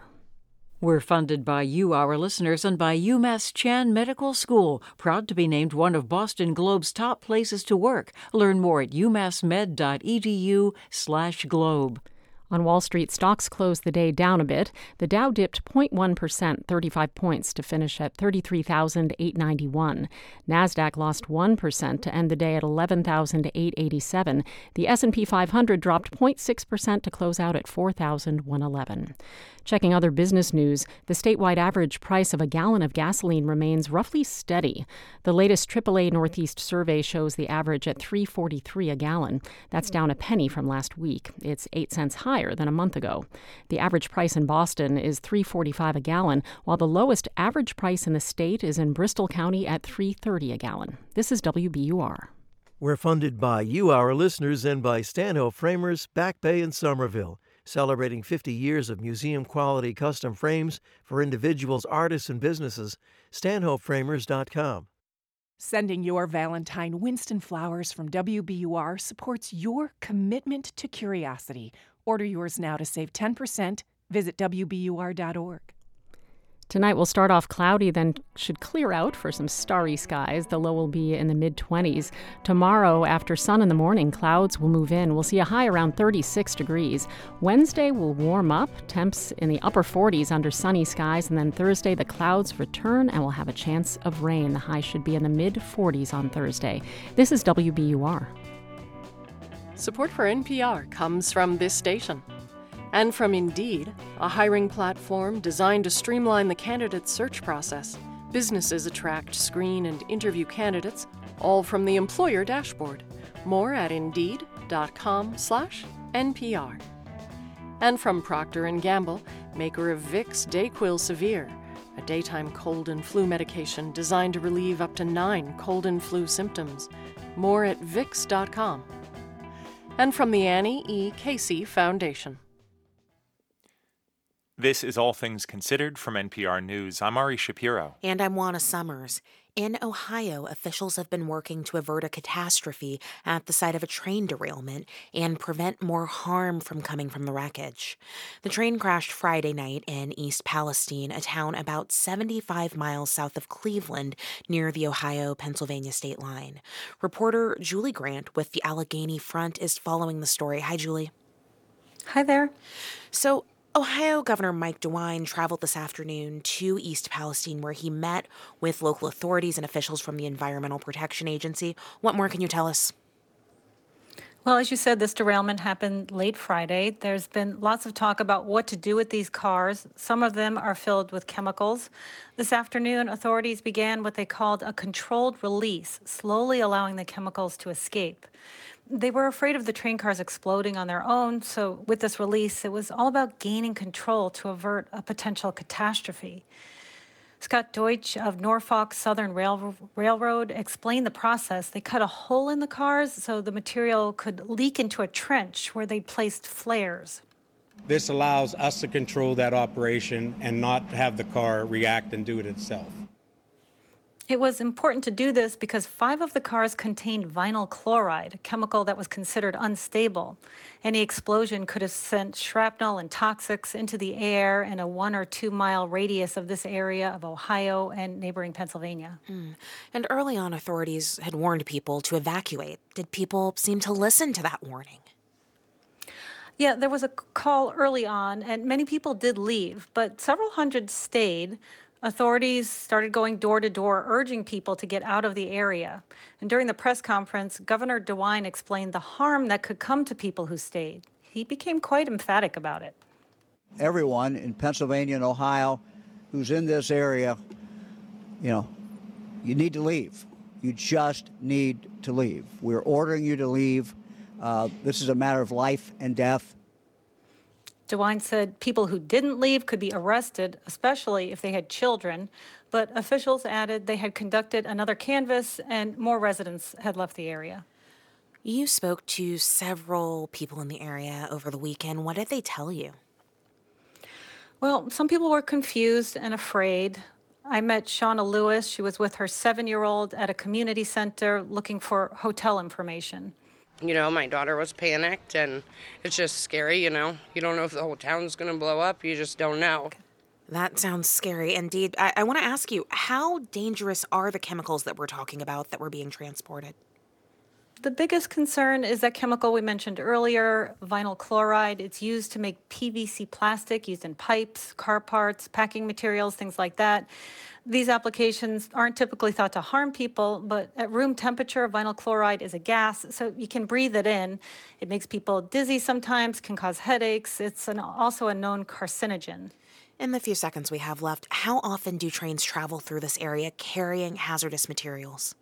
Well, freight trains are kind of a constant here. This train was traveling from Illinois to Pennsylvania. That's a state that's had a big increase in oil and gas drilling over the past decade, as well as new plastics manufacturing. And this means there's a lot of transport of hazardous substances. Julie Grant is a reporter with the Allegheny Front covering environmental issues in Pennsylvania and Ohio. Thank you, Julie. Thank you. The brand new James Webb Space Telescope is still working magnificently, giving us new views of the universe as it orbits the sun. Meanwhile, back on Earth, the managers of this $10 billion instrument are thinking about how to get the most bang for the taxpayer's buck.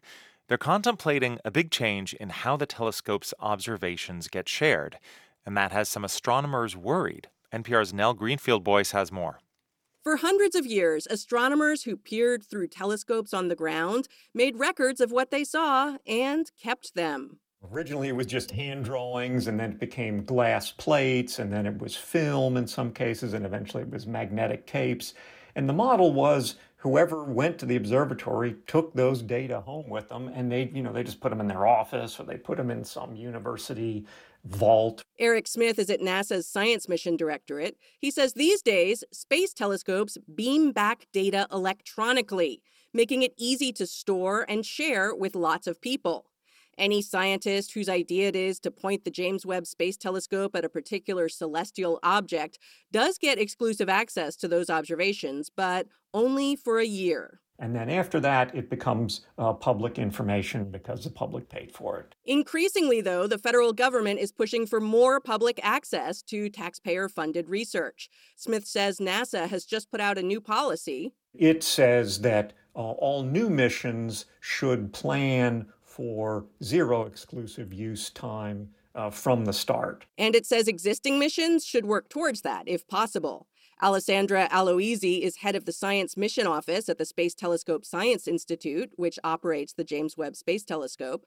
She says it's currently surveying the astronomy community about whether to make its observations public immediately.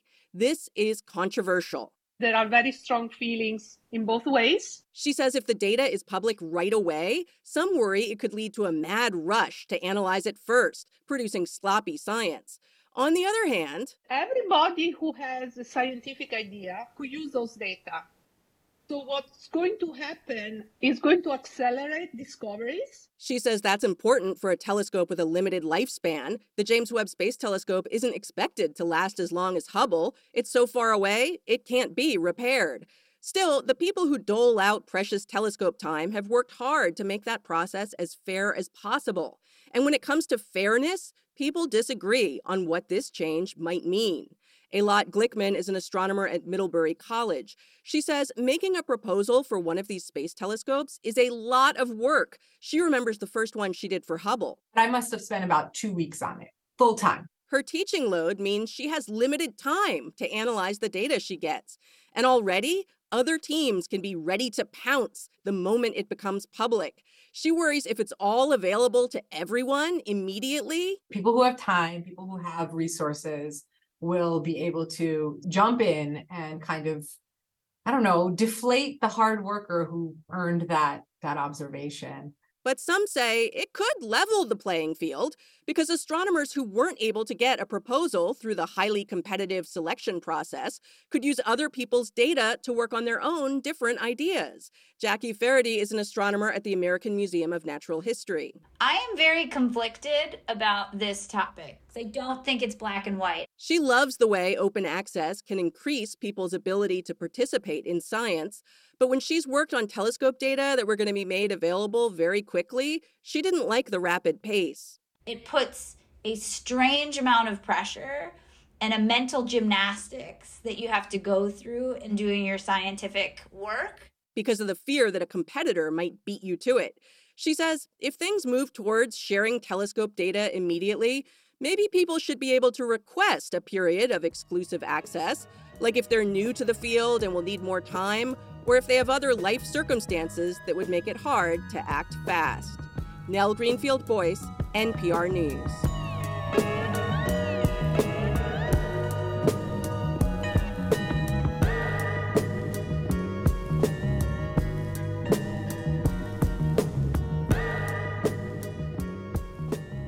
This is NPR News. And this is 90.9 WBUR in Boston. Coming up on All Things Considered, federal officials investigate the deaths of 4 Americans on cruises to Antarctica. Follow the news tomorrow morning with WBUR. Tap to listen on the WBUR mobile app while you're working out or heading out the door to work. Tonight will be cloudy at first, then skies will clear overnight with temps in the mid-20s. We'll have a sunny start tomorrow, then clouds arriving by afternoon and a high around 36 degrees. Wednesday should be sunny with temperatures in the upper 40s. Right now it's 42 degrees in Boston. This is 90.9 WBUR. We're funded by you, our listeners, and by Brookline Bank, where financial solutions are crafted to the needs of your business and delivered with a hands-on approach committed to your success. Learn more at brooklinebank.com. Member FDIC. Sending your Valentine Winston flowers from WBUR creates stories that bring joy to your life. I'm Rupa Shenoy. Send your gift nearly anywhere in New England, and your support will bring you stories you won't hear anywhere else. Order now to save 10% on all 4 choices, including a 12-month Flower of the Month subscription that begins with a rose arrangement on Valentine's Day. Visit WBUR.org. Live from NPR News in Culver City, California, I'm Dwayne Brown.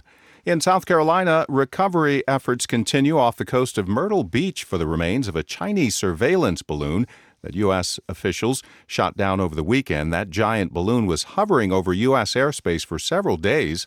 The Pentagon says it wanted to wait until it was over water to take it down so the debris wouldn't hit people on the ground.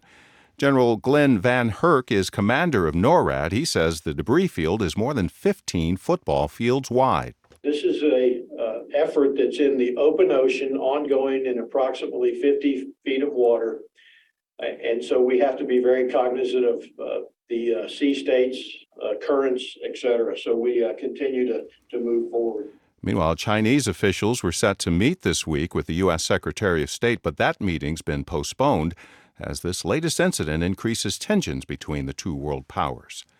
The Secretary of the Army paid a visit to an ammunition plant in northeast Pennsylvania today whose artillery shells go directly to the battle in Ukraine.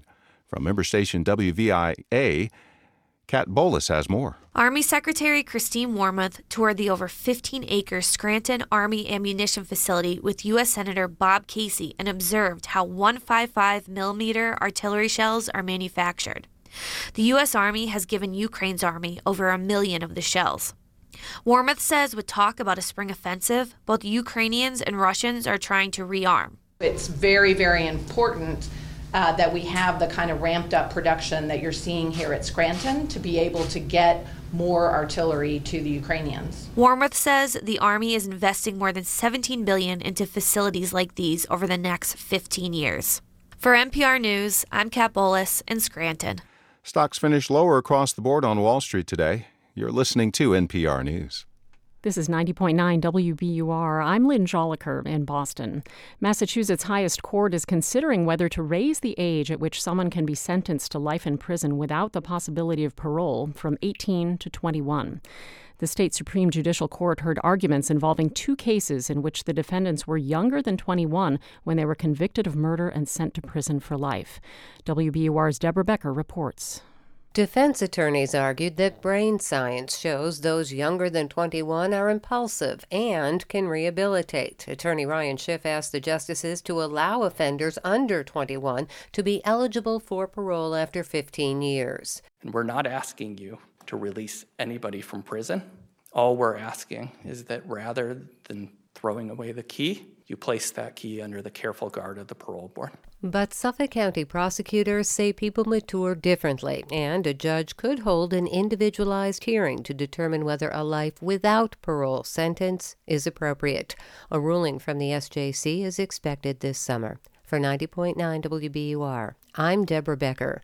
Boston University's Chronic Traumatic Encephalopathy, or CTE, Center has new numbers on just how prevalent the neurodegenerative disease is. In the center's brain bank, more than 91% of deceased former National Football League players had the disease. It's caused by repetitive head injuries. Ann McKee runs the center. It is exceedingly high, and it's not something that you would ever get by chance alone.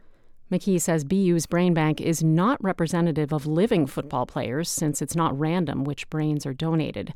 But the rate of CTE is much higher among the deceased former players than in community brain banks, where CTE is seen in 0 to 3% of brains. The National Football League has acknowledged a link between the game and the disease. Copley Place is closed the rest of the day because of a sprinkler system malfunction caused by recent cold weather. A spokesman says the shopping mall expects to reopen tomorrow. Meanwhile, Boston Medical Center's emergency department is back open today after closing Saturday because of a burst pipe. BMC says patients may experience longer wait times as they work to restore full operations. It's 5:35. We're funded by you, our listeners, and by JBS Home Inspections, with condo common area inspections as well as home inspections for buyers and sellers throughout Greater Boston. jbsinspections.com. Skies will gradually clear tonight. We'll have a low temperature in the mid-20s. Tomorrow will start out bright and sunny, but clouds will move in over the course of the day. Temps will be in the mid-30s. And Wednesday, mostly sunny and warmer with a high around 47 degrees. Right now, it's 42 degrees in Boston. This is 90.9 WBUR. Support for NPR comes from this station and from your part-time controller, specializing in nonprofit accounting. Your part-time controller helps nonprofit organizations with their accounting needs, remotely or in person. More at yourparttimecontroller.com. And from Procter & Gamble, maker of Metamucil, a fiber supplement containing psyllium, plant-based fiber for trapping and removing waste in the digestive system. Designed to be taken every day. More at metamucil.com. This is All Things Considered from NPR News. I'm Ari Shapiro. And I'm Juana Summers. And we go next to a place we rarely hear from firsthand, Iran. Since last September, the country has been rocked by anti-government protests. The economy is tanked with prices doubling or even tripling. Well, our co-host, Mary Louise Kelly, and her team have just landed for a week of reporting. It is the first time since 2021 that NPR has been granted a visa to visit. Hey, Mary Louise. Hey, Juana. So, you've been out and about in Tehran today. How freely were you and the team able to move around there? Pretty freely, actually. The paralyzing traffic in this city notwithstanding. We are working with an interpreter who is assigned to us by the government contractor who helps us with visas. But we've been able to decide where we want to go, who we want to talk to, what we want to ask. So we started just trying to get a cross-section of people. We went to the Grand Bazaar, which is this just huge, I think you can actually hear a little bit of the hubbub of it behind me now, this huge bazaar, and people are in there on a weekday. It is packed, nearly knocking you over, and they're haggling over everything from socks to shower faucets to carpets, you name it. So we talked to people there for a while, then we made our way down to Manicherry Street. This is this iconic street in South Tehran, trying to talk to, different people going about different business. There were vendors with their wares spread out across the sidewalk. And we just stopped and asked everyone who would talk to us, how is life here? How's the economy? What is on your mind? And what did those people that you've been talking to tell you? Well, the central question I'm asking all through this trip is going to be, what is the state of dissent here? The anti-government protests have largely been crushed. Tehran feels calm today as you drive around. But have the grievances that fueled those protests been crushed? And we talked to a lot of people today who told us no. We spoke with one very young man, 18 years old. I'm not going to use his name. Almost everyone we talked to today, we spoke to on condition that they not be named. People are really nervous, Juana, about talking to an American journalist. But let me let you listen to him. He is super angry about inflation, and he is specifically angry at the regime. It's so hard to live in Iran. Really, believe me, it's so hard. Do you feel like you have a future? No. I hope I will die. It's so better from living in here. You can't do anything. I hope I will die. That's what he's saying there. I mean, you can hear the emotion. I will say we spoke to other people here who, at least in conversation with me, seem to buy the government line, which is that the U.S. is to blame for a lot of people's problems here. So, Mary Louise, I know that you were most recently in the country about 3 years ago, right before the start of the pandemic. So I'm hoping you can just compare your experiences for us. Do things feel differently today? Yeah, I mean, I suppose the most striking thing is just the pure visual of women walking down the street in Tehran with their hair uncovered. I mean, the majority of people we saw out and about today were still wearing hijab. It remains the official dress code here. But we saw young women, old women walking around. I glanced over at the cafe at lunch, and the woman at the table beside us is sitting there with her hair not covered. I did not see that 3 years ago. So it appears that they are not enforcing the hijab rule now. Whether that will remain the case going forward, who's to say? But it's fascinating because, of course, these recent protests that have roiled the country for the last 5 months or so were sparked by the death of a 22-year-old woman, Mahsa Amini, who died in police custody after allegedly violating the conservative dress code. So that's one of many things that we are asking people about. We're here all week trying to talk to both officials and regular people, and we're going to share more of what we know in the coming days. Mary Louise, we're looking forward to hearing more of your reporting. Thank you. Thank you, Juana. That's our co-host, Mary Louise Kelly, who, along with her team, is on the ground for us in Tehran. Now some news out of the Justice Department. 2 people, including a neo-Nazi leader, are facing federal charges for allegedly plotting to attack power substations around the city of Baltimore. NPR Justice correspondent Ryan Lucas is covering this. And Ryan, tell us about who the defendants are and what they're being charged with. The defendants are Brandon Russell and Sarah Clendaniel. Both of them have a criminal history. Clendaniel served time for an armed robbery holding up a convenience store. She appears to share white supremacist views. There's a photo of her in the court papers actually holding what looks like an assault rifle and wearing tactical gear with a swastika on it. Russell, for his part, he previously served time for possessing bomb-making materials, but he's really the important figure here, and that's because he's the founder of this neo-Nazi group called Atomwaffen Division. This is a group that the government and researchers say is violent. They say it's dangerous. The group is said to have cells in several states, and its members have targeted racial minorities, the LGBTQ community, and others, as well as critical infrastructure. And tell us about the alleged plot here.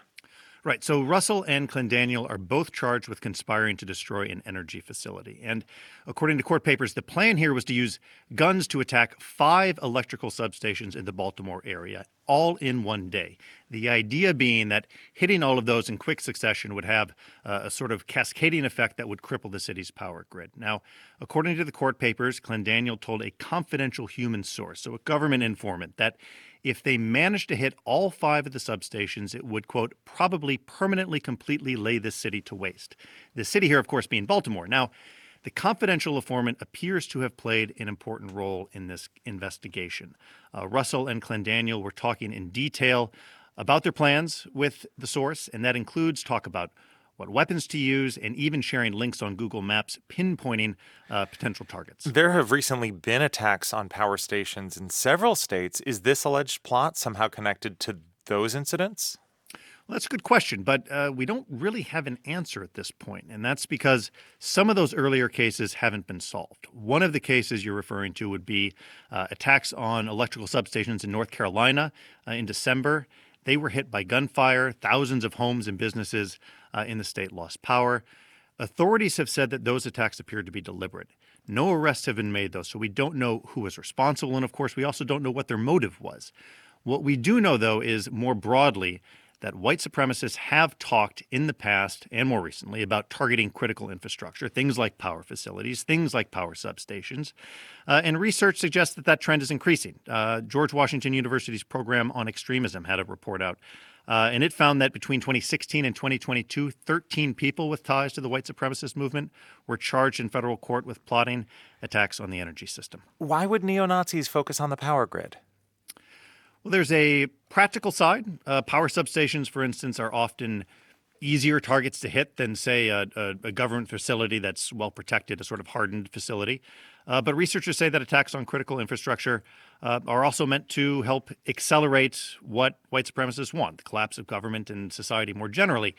The authorities are aware of this threat, and the Department of Homeland Security issued a warning recently that critical infrastructure could be targeted.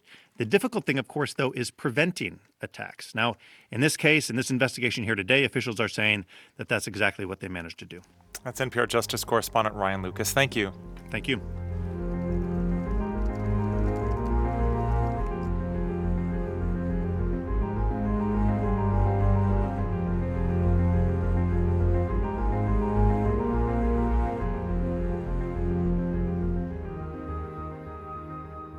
You're listening to All Things Considered from NPR News.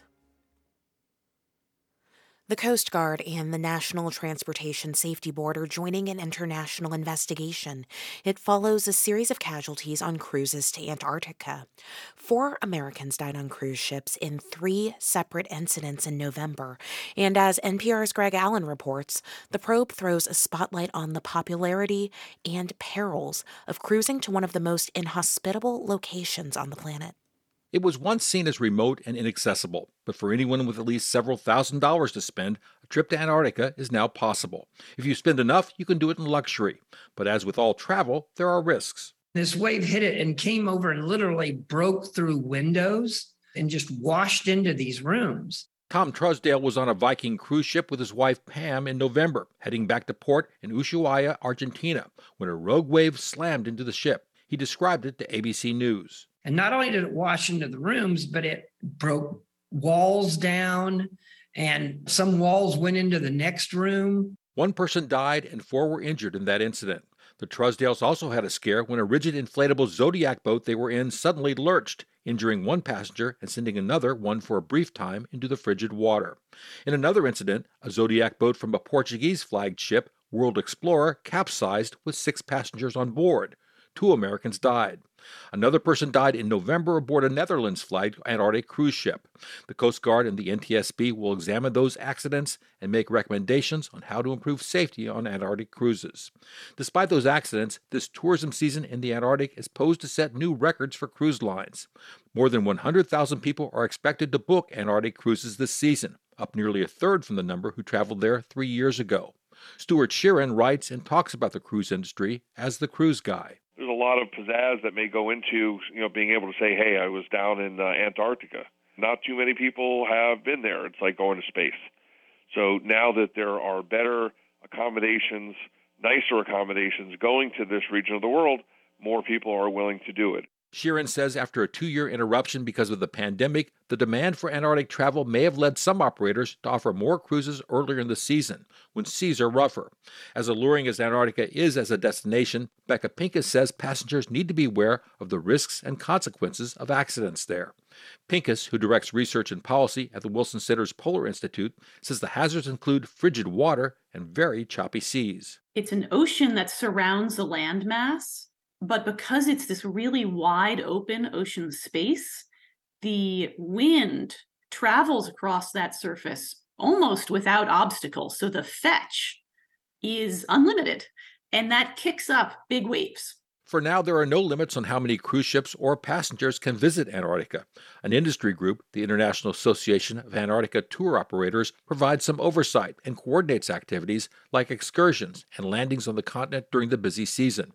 Pincus says the industry itself may act to limit tourism and the number of ships visiting Antarctica. The cruise ships really want to give the impression that when you are down in Antarctica, you are alone in a wilderness.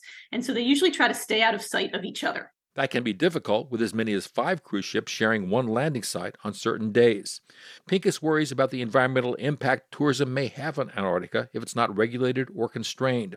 But on the positive side, she says people who visit and love the Antarctic can help build support for tackling the biggest threat facing the polar regions: climate change.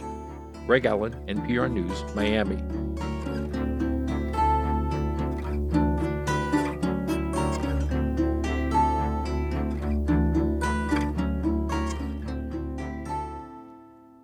You're listening to All Things Considered from NPR News.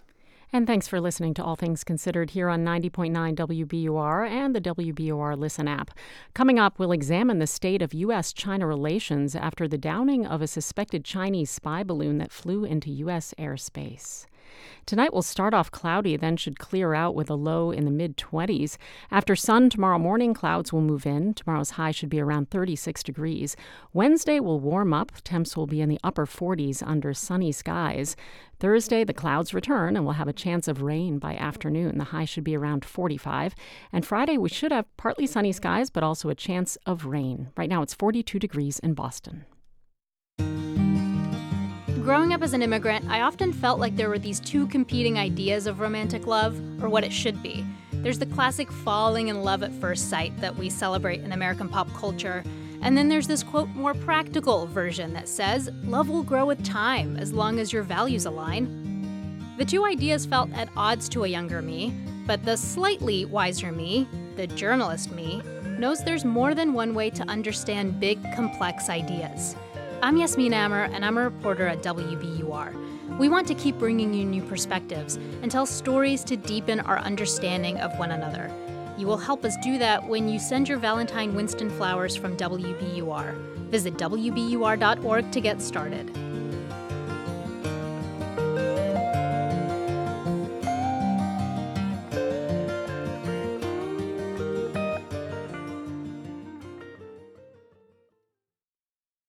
From NPR News, this is All Things Considered. I'm Juana Summers. And I'm Ari Shapiro. Late on a Wednesday night last year, I went to a jazz club that's been around for over half a century. Can't get out of this mood. Can't get over this feeling. Blues Alley here in Washington, D.C. is a place where many greats have played. Dizzy Gillespie, Sonny Rollins, Sarah Vaughan. On this September night, a newcomer graced the stage who is already on a path to follow in their footsteps, Samara Joy. This is my first time in D.C. Last night, the 23-year-old won 2 Grammy Awards, not only Best Jazz Vocal Album, but Best New Artist across all genres. Oh my gosh, I can't even believe, I've been watching y'all on TV for like so long.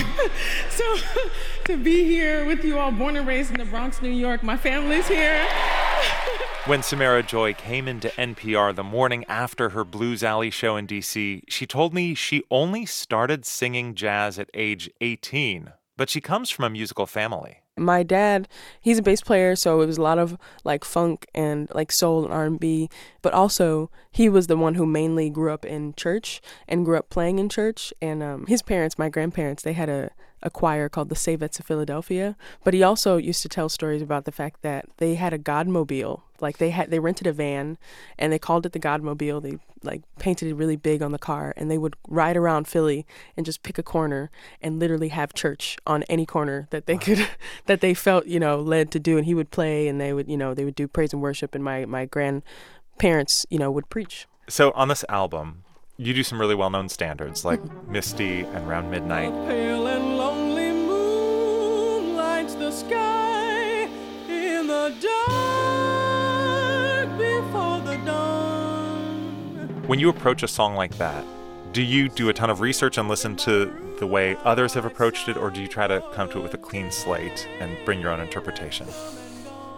I think with songs like that, because at least at this point, because I've listened to them already and I already have a version in my head that I love, I do a bit of both. I'm like, oh, I love the way Ella, sings this phrase, but I can't copy, I can't copy exactly. So it's a bit of a mix. Can you give us an example? Like, can you take a moment in one of these tracks and say, oh, well, so-and-so might have done it this way, but... Well, in Misty, there's a live performance of Ella, and she's like, walk my way.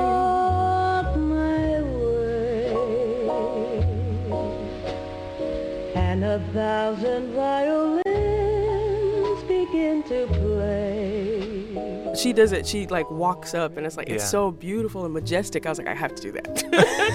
And I think I did. I think I recorded it like that. Walk my way. And 1,000 violins begin to play. But I know that when we came up with the arrangement, I wanted it to be, simple and just give the song space to breathe. But I added kind of a little bit of a scale in the beginning and at the end to give it some mystery. And too much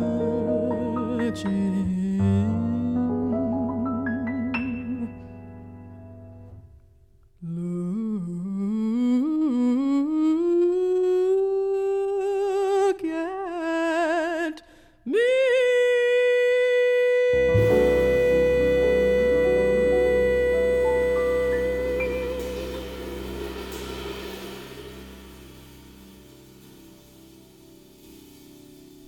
There are also some of your own lyrics on this album. Tell us where we can hear them. You can hear my own lyrics on Nostalgia. Nostalgia hit me as I recall the day I knew that I loved you. Nostalgia, the melody that you're singing here was originally a trumpet line? Mm-hmm. What made you decide to put words to it? I was in class, and my professor, John Faddis, is like, what do you have to present today? And I was like, okay, I listened to Nostalgia again. I really love it. And this is one solo that I knew that he would, I guess, appreciate me doing and learning. And this professor is a famous trumpet player. Yes. The way you smiled was a work of art. You wouldn't believe how it thrilled me. And he was like, yep, keep going. Keep going, finish it. Let's listen to a little bit of it. Okay. Phone till 3. It made my mother so angry. Does it still make you embarrassed to hear yourself? A little bit. Really? Wow, that surprises me. You're blushing. A little bit. But on stage, you're just so chill and relaxed. I think the people helped. I figured after all this time and all these years together, all the memories made, that you would be tired by now. Tell us about where these lyrics came from. So, Nostalgia, the album cover is a trumpet on a bench. And so I was like, Fats Navarro, he died from tuberculosis and he was only 26 years old. And looking at that trumpet on the bench, I was like, well, what if he was, 60 or 70 years old and he was able to look at the person he loved and, and recall the day that they first met. He might have been like playing at a gig or something. I was just trying to imagine, and I used the model of my own parents. They're celebrating 31 years of marriage in November. So I wanted to try to use that example of like long-term love and apply it to this situation. And now the feelings are just as strong as when I first laid eyes on you. You won the prestigious Sarah Vaughan International Jazz Vocal Competition when you were 19 years old. Yes. And jazz audiences tend to be older folks these days. Mm-hmm. What do you think the secret is to attracting younger fans to this music? Most of the younger people that I see are musicians themselves too. So I've been trying to get on TikTok and be more active on social media, because that's where my generation is. And You say you're trying to get on TikTok, Yeah. but like... But in your dreams, whatever they be, make me a promise. You just kind of offhandedly sang a version of Dream a Little Dream that racked up close to 2 million views. Yeah. Dream a little dream of me. So I think you're succeeding at being on TikTok. Doing all right. I really only started doing TikTok in January of this year. I posted a couple of videos, and a month later, 100,000 people. I was like, I can't. This is too much. The fact that in just a month, that many people and people are now like coming up to me like, I found you on social media, I found you on TikTok, and I just had to, come see a show. Happened to pass your doorway, gave you a buzz. So I think anything, to share the music, and then if people, my age are attracted to it and they want to know more about it, then it's cool. Do you recall the old days? We used to have a ball. Not that I'm lonesome. That was Grammy Award-winning artist Samara Joy. Her latest album is called Linger a While.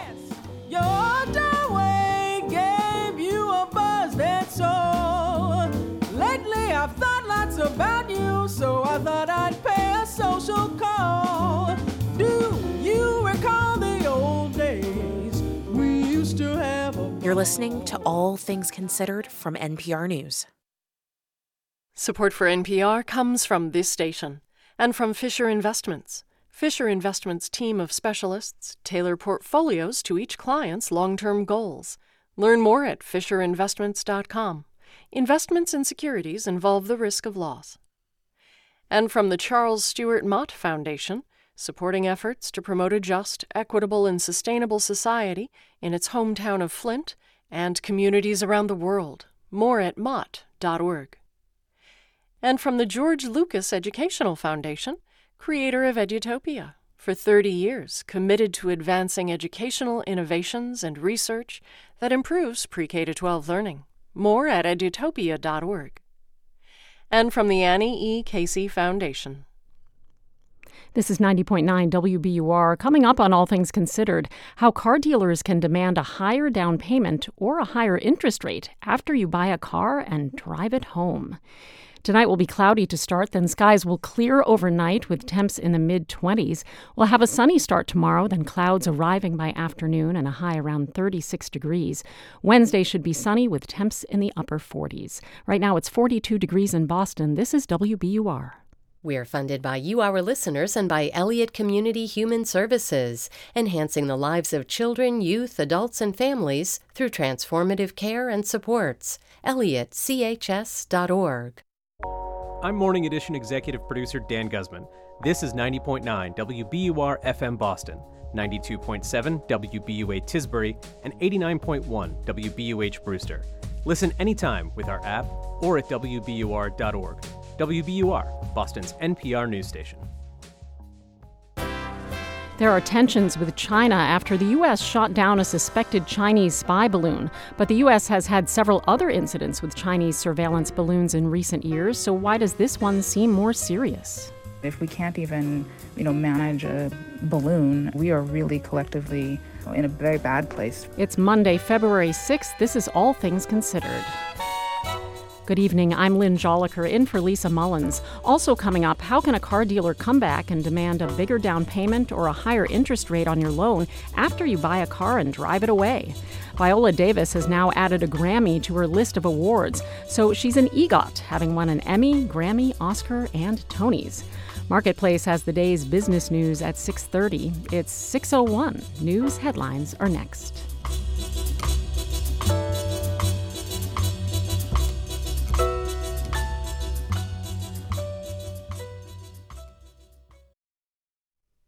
Live from NPR News in Washington, I'm Jack Speer. Rescue efforts continue in a wide area encompassing Turkey and Syria, where a magnitude 7.8 earthquake hit early this morning local time. The death toll has now risen to at least 3,400 and will likely go higher. NPR's Peter Kenyon says the quake was widely felt. As far north as Lebanon, as far south as Cairo, that kind of sums it up. It's been called by some the biggest. Others say, well, it's the second worst earthquake here in the past 100 years. But either way, it was hugely destructive. Now, the death toll is considerably lower than a deadly quake in 1999. That left more than 17,000 people dead. This is a lot less than that, of course, but officials do expect the toll to keep rising. The question is how high. NPR's Peter Kenyon. The quake toppled hundreds of residential buildings. Rescuers on both sides of the border continuing to search the rubble for additional victims or survivors. Seismologists, meanwhile, say this region of Turkey was long overdue for a major quake. NPR's Jeff Bromfeld has that story. Tectonically speaking, Turkey is being squeezed between the Arabian Peninsula and the rest of Asia. That makes the entire nation an earthquake hotspot, but this particular region hadn't had a major quake for 100 years or more. Patricia Martinez-Garzon is a seismologist at GFC Potsdam in Germany. It was unusually quiet in the last century. Now that quiet spell has come to an end with two massive quakes over magnitude 7 on the same day and more than 100 aftershocks. Martinez-Garzon and other seismologists say the shaking will continue as the fault lines settle. Jeff Brumfield, NPR News. The diplomatic fallout is continuing from an incident over the weekend where, after tracking it for days, the U.S. shot down a suspected Chinese spy balloon off the South Carolina coast. China accusing the U.S. of indiscriminate use of force, saying it seriously damaged efforts to restore Sino-U.S. relations. China says the balloon entered U.S. airspace accidentally. The U.S. had initially considered bringing the balloon down over Montana, but waited until it was over the Atlantic. President Biden delivers his second State of the Union address tomorrow. More from NPR's Franco Ordonez. With tens of millions expected to watch, the State of the Union is an unmatched opportunity for President Biden to make his case directly to the American people for his priorities, such as raising the debt limit, the Russian war in Ukraine, and efforts to bolster the economy. He'll talk about the accomplishments of his administration, especially the bridges and tunnels being built and repaired by the infrastructure bill. And while the State of the Union is not your typical campaign speech, with such an audience, it's very much a political speech. And strategists say Biden needs to lay the groundwork for re-election by showing two visions for America, his and that of Republicans. Franco Ordonez, NPR News. You're listening to NPR News in Washington. And this is 90.9 WBUR. I'm Lynn Joliker in Boston. Some Boston public school students will have a quieter bus ride to school starting later this month. Mayor Michelle Wu said today the city will phase in 20 electric school buses. It's part of her administration's goal of a more environmentally friendly city. WBUR's Samuela Petrocelli reports. The mayor has pledged to fully electrify Boston's school bus fleet by 2030.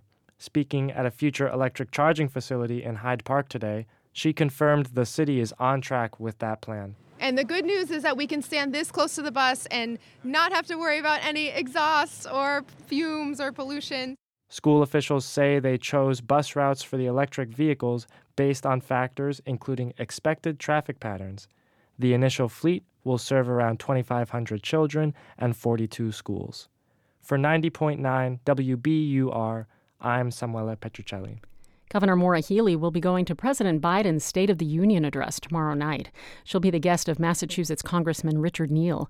Neal says he's delighted to be attending with the governor since she's been a steadfast advocate for the people throughout her career. In a statement, Governor Healey says she's honored to attend the address as Congressman Neal's guest.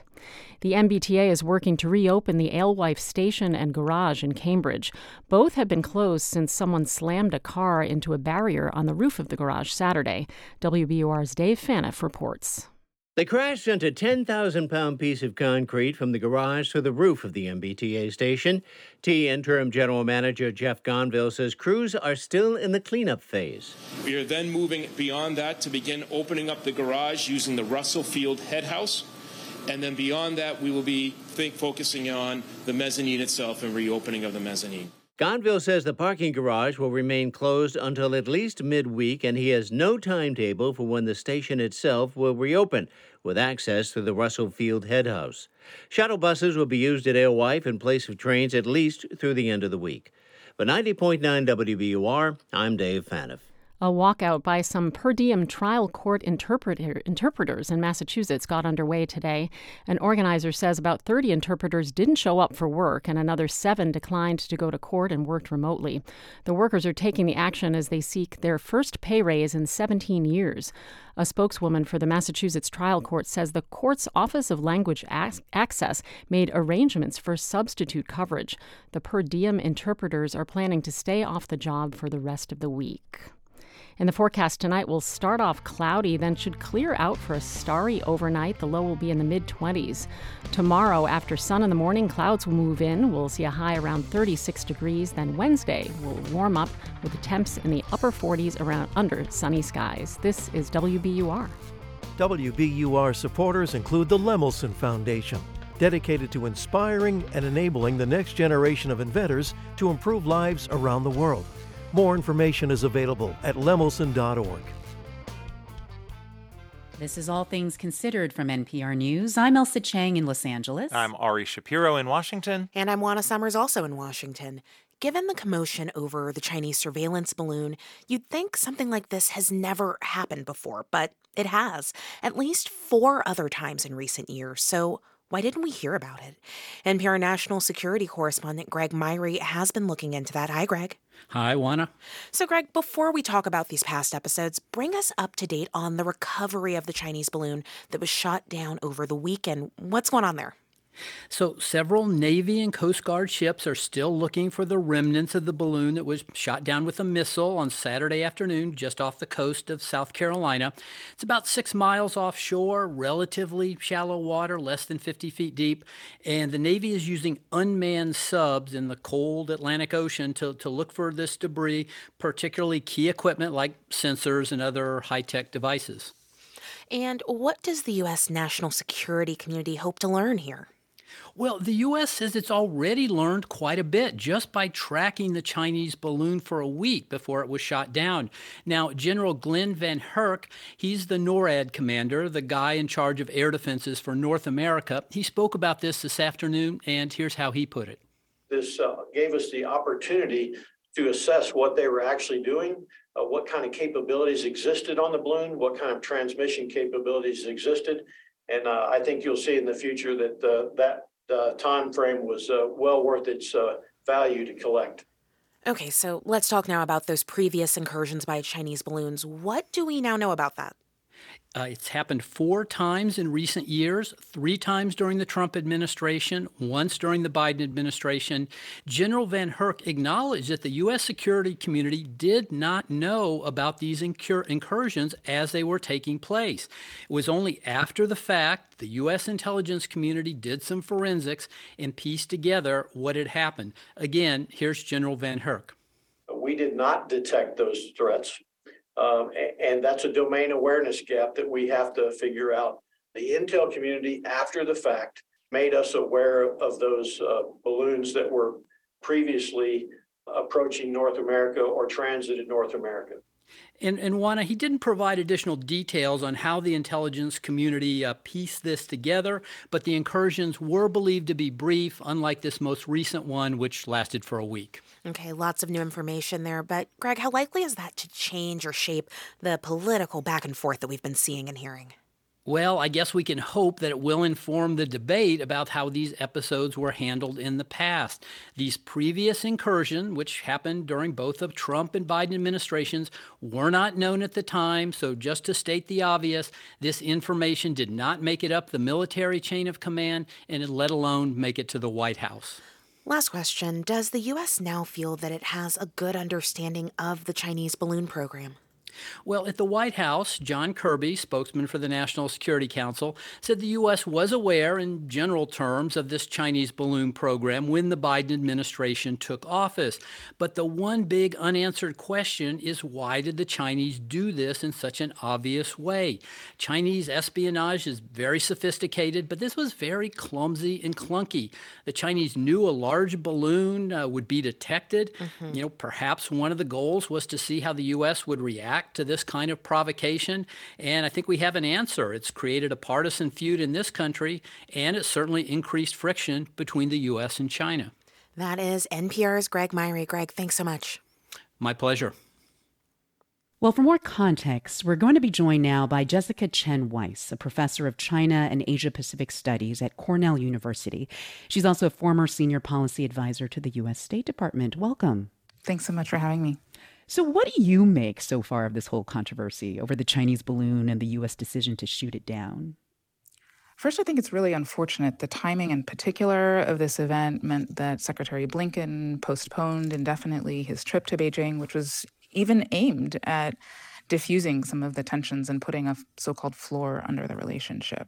Beyond that, I think it's, kind of emblematic of where we are in the relationship, where there are activities that we are mutually doing to each other that both of us find pretty alarming. But the actual extent of the threat has, unfortunately, some cases, in one in particular, blown wildly out of proportion, if you'll forgive me No for pun using the word intended. that. Well, before Secretary Blinken canceled his planned visit to Beijing, as you mentioned, how would you have characterized U.S.-China relations?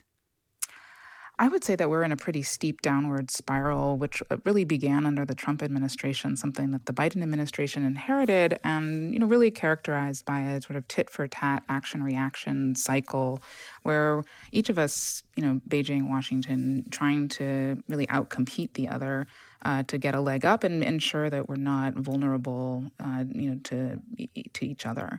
And so I would say that coming out of the meeting between President Xi Jinping and President Biden at the G20 summit in Bali last fall, there was really an interest in, I think, on both sides in seeing a little bit more stability in the relationship. That was the momentum, so to speak, coming out of Bali. And this meeting really was to try to, push forward there. Then it was derailed by the public firestorm over this balloon, which, the timing was really bad, frankly. And I think the Chinese side blundered into this with their balloon. Well, can we talk about the rhetoric surrounding this balloon? Because after the balloon was shot down by a U.S. fighter jet, the Chinese Defense Ministry said that they reserve the right to use, quote, any necessary means in response. What's your assessment of that language from China? Is it more just posturing, or is that a real threat to the U.S.? What's your sense? I think it is somewhere between posturing and a specific threat, because this incident isn't over. There's going to be the remains, or the wreckage, there's going to be a lot, I think, here, that the Chinese side may feel the need to respond to, and that's even in advance of Representative McCarthy going to Taiwan, et cetera. And so I think that they do, I think one of the risks here is that the Chinese side, for domestic reasons of their own, feels pressure to respond to the shoot down of their surveillance balloon. And it's not like we don't do a lot of close-in surveillance, near China. And so I think there's a very real risk that they, maybe not, I don't think they're going to shoot down one of our planes, but nonetheless, they could do a lot more, and we're already having seen that tick up, a lot more close-in harassment, unsafe encounters, really designed to show their own, domestic audience in China that, China is not going to just take this one on the chin. At this point, do you see a real path forward for building trust between these two countries, or at least a way to decrease tensions between the U.S. and China? I would agree that this incident and the outcry has made it all the harder to find that pathway forward, which was already pretty narrow and shrinking. But it also underscores the stakes here, that if we can't even, manage a balloon, which the Pentagon assessed posed no military or even intelligence threat above and beyond what their low Earth orbit satellites could accomplish, then it suggests that we are really collectively in a very bad place for managing a potentially more serious incident.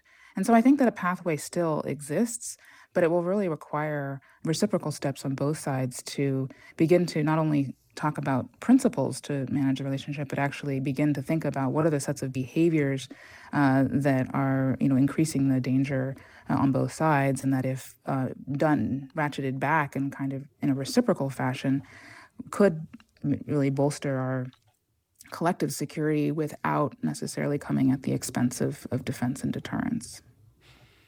Jessica Chen Weiss is a professor of China and Asia-Pacific Studies at Cornell University and a former senior policy advisor to the U.S. State Department. Thank you so much.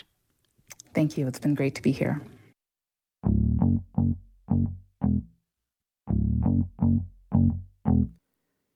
Last night, Viola Davis won a Grammy Award for her audiobook memoir, Finding Me. That's an achievement in itself, but for Davis, it meant something bigger. I just EGOT! EGOT as in Emmy, Grammy, Oscar, and Tony. She now joins 17 others, including Rita Moreno, Whoopi Goldberg, and Jennifer Hudson, who've won all 4 awards. Viola Davis picked up her Emmy for Outstanding Actress in a Drama Series. I'm Professor Annalise Keating, and this is Criminal Law 100, or as I prefer to call it, How to Get Away with Murder. She became the first Black woman to win that particular Emmy, but she's also known as a stage actor. Davis won her first Tony Award in 2001 for her role in August Wilson's play King Hedley II. Her character is pregnant. Her husband, an ex-con, wants her to keep the baby. Ain't raising no kid to have somebody shoot him, to have his friends shoot him, to have the police shoot him. Why you want to bring another life into this world that don't respect life? I don't want to raise no more babies when you got to fight to keep them alive. Davis won a second Tony for the 2010 Broadway revival of Fences, another August Wilson play. She won an Oscar in 2017 for the play's film adaptation. I gave 18 years of my life to stand in the same spot as you. Don't you think I ever wanted other things? Don't you think I had dreams and hopes? What about my life? What about me? When the movie version of Fences came out, there were several high-profile films by and about people of color, and she spoke about that with NPR's Michelle Martin. Now people are saying, this is what I have to give to the artistic community, and I'm going to give it. I'm not going to wait for Hollywood. I'm just going to do it. And I'm going to do it because I deserve to be here. Viola Davis said at the Grammys that she wrote her memoir for her 6-year-old self. She's 57 now, and the third Black woman to win an EGOT.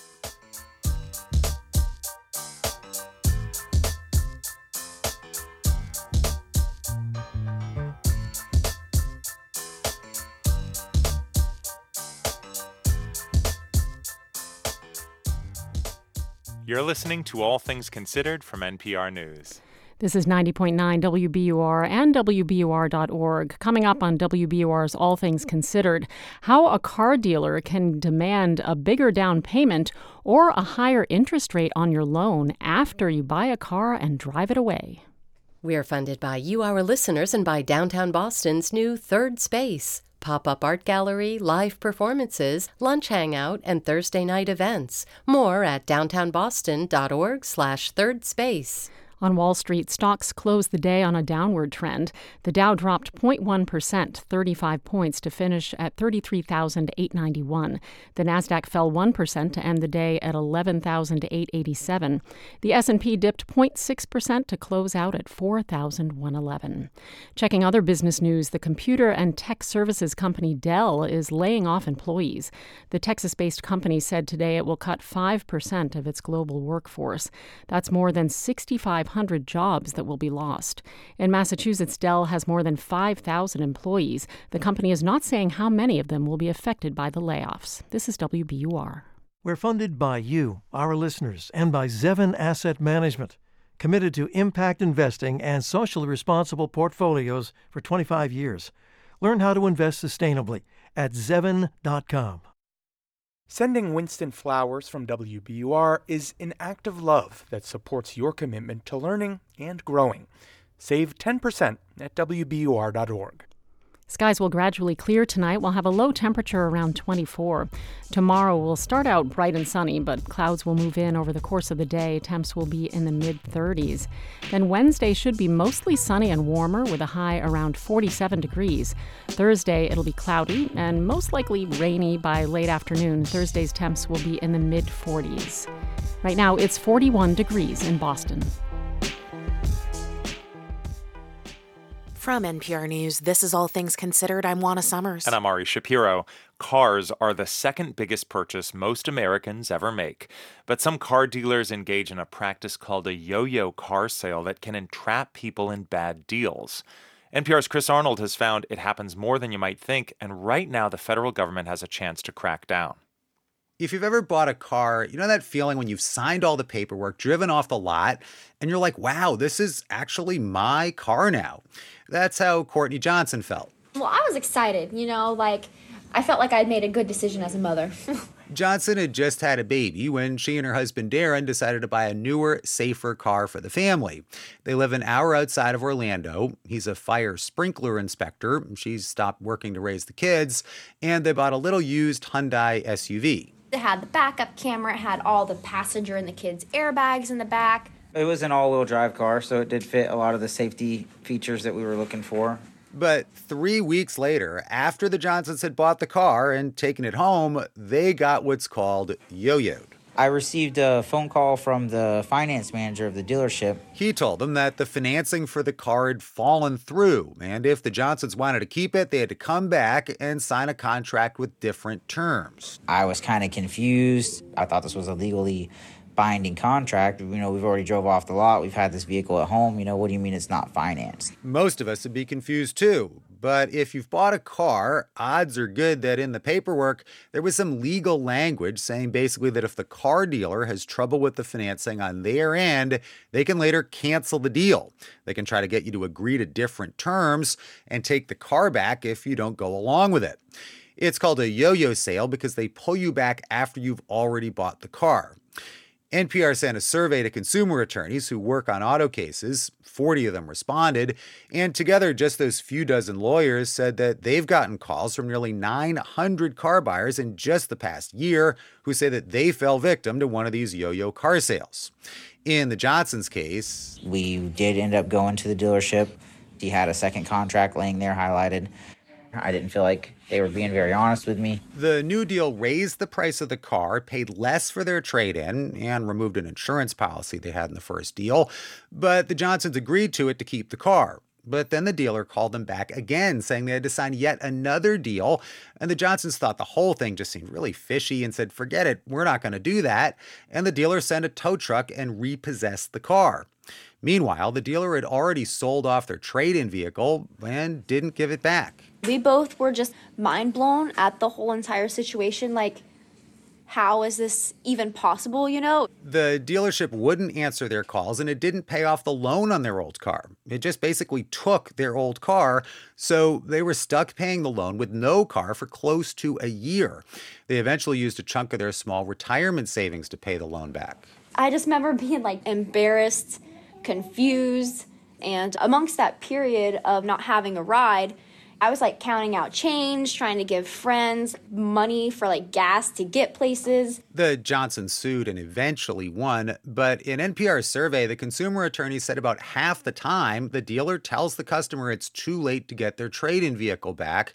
So what happened to the Johnsons? It is not a one-off random thing. It does happen all too frequently. John Van Alst is an attorney with the National Consumer Law Center. He says usually when you finance a car through the dealer, technically you owe the dealership the money for the car. But basically they want to quickly sell your loan off to, say, the credit arm of Ford or Toyota or some other auto lender. And that's why they often put in the fine print that if they have trouble doing that, they can undo the sale and take the car back from you. They want you to feel bound by the contract, but they want to be able to walk away. Van Alst says to get you to buy the car, the salesperson might agree to a monthly payment that's too low. Sometimes the car dealer made a mistake and thought they'd be able to find a lender. But oftentimes it's used as a technique by dealers to try to force consumers into a worse deal. In other words, the salesperson knows the payment is too low. The deal is too good to be true, but they let you think you've bought the car anyway. You've signed all the paperwork, you go home, you show it to your friends, your family, and then they call you back a day or two later and say, oh no, you're going to have to accept a 8% higher interest rate. And at that point, it's a whole lot more difficult for the consumer to walk away. The dealer might have already sold their trade-in. That's called unhorsing the car buyer because they don't even have their old trade-in car anymore. So they are then sort of at the mercy of the car dealer. All this is especially relevant right now because the Federal Trade Commission is crafting a new set of rules for car dealers nationwide, and it could crack down. In requesting public comment for its rulemaking, the FTC is asking directly, should we do something specifically to address the problem of yo-yo car sales? Consumer advocates emphatically say yes, but the industry says no. Paul Mitri is with the National Automobile Dealers Association. He says there's nothing wrong with these sales contracts that give dealers the right to cancel the sale later. We're really talking about a situation where you have tens of millions of transactions where this happens all the time. Mitri says most dealers try to avoid calling people back and rarely do because if the buyer walks away, the dealer gets stuck with a car with more mileage on it, making it worth less. And also, and perhaps most significantly, you have an unhappy customer. The reputation of the dealership is key. The Dealer Association says car buyers like the current system the way it is, and changing the rules would create unnecessary delays. Of course, Mitri says there are always going to be bad actors at some dealerships, but to the extent there is an issue, it's something that can be addressed under current federal and state law. Still, NPR has found that tougher rules for dealers can make a difference. In 2015, a law to crack down on yo-yo sales went into effect in Maryland. It says after 4 days, a car sale is final, and that dealers can't sell your trade-in until then. NPR obtained complaint data from the state AG's office, and it shows that complaints about yo-yo car sales have since fallen by more than half. And with yo-yo sales, there are sometimes some pretty bad outcomes. NPR spoke to 2 different car buyers where the dealer actually reported the car stolen after the buyer resisted bringing it back or signing a second sales contract. One night I'm just driving, and next thing you know, I get pulled over by the police. I got my girlfriend in the car, my little brother. Andre Flint bought a Camaro about a year ago from a used car dealer near Cleveland. But then he says he got tangled up in a yo-yo sale situation. The dealer was trying to get him to bring the car back. Flint said he would, but then he didn't. And the dealer reported the car stolen. Flint says when the police pulled him over, he had the paperwork showing he bought the car legally. They got me at the back of the car. One officer's talking about why is he pulling me over when all the paperwork and everything is in my name. And I'm like, it's so many cop cars behind me, it looked like I robbed a bank. Flint says it was scary. Because it's like, no offense, I'm black too. So it's like any slight movement, anything, man. It could have been just all downhill. And, it was terrifying. It shook my girl up because we didn't know what was going to happen. The officers arrested Flint, and he spent 2 nights in jail before he managed to sort it out and get released. Nobody should have to go through something like that when you actually didn't do anything, man. In a letter to the Federal Trade Commission, 18 state attorneys general urged the FTC to do more to stop the harm caused by yo-yo sales. They said the FTC should consider an outright ban on dealers allowing consumers to take a vehicle before the financing is really final. Chris Arnold, NPR News. This is NPR News. And this is 90.9 WBUR. Start your day with us tomorrow as Morning Edition host Rupa Shenoy talks with Jennifer Root Bannon, the sister of Justin Root. He was shot and killed by police in Chestnut Hill in 2020 after a chase that started at Brigham and Women's Hospital in Boston. Root Bannon is appealing the dismissal of a lawsuit filed in her brother's death against the city of Boston, Boston Police, and state police. Listen for Rupa's conversation tomorrow when you wake up. Skies will clear overnight tonight with temps in the mid-20s. We'll have a sunny start tomorrow, then clouds arriving by afternoon with a high around 36 degrees. Marketplace is next.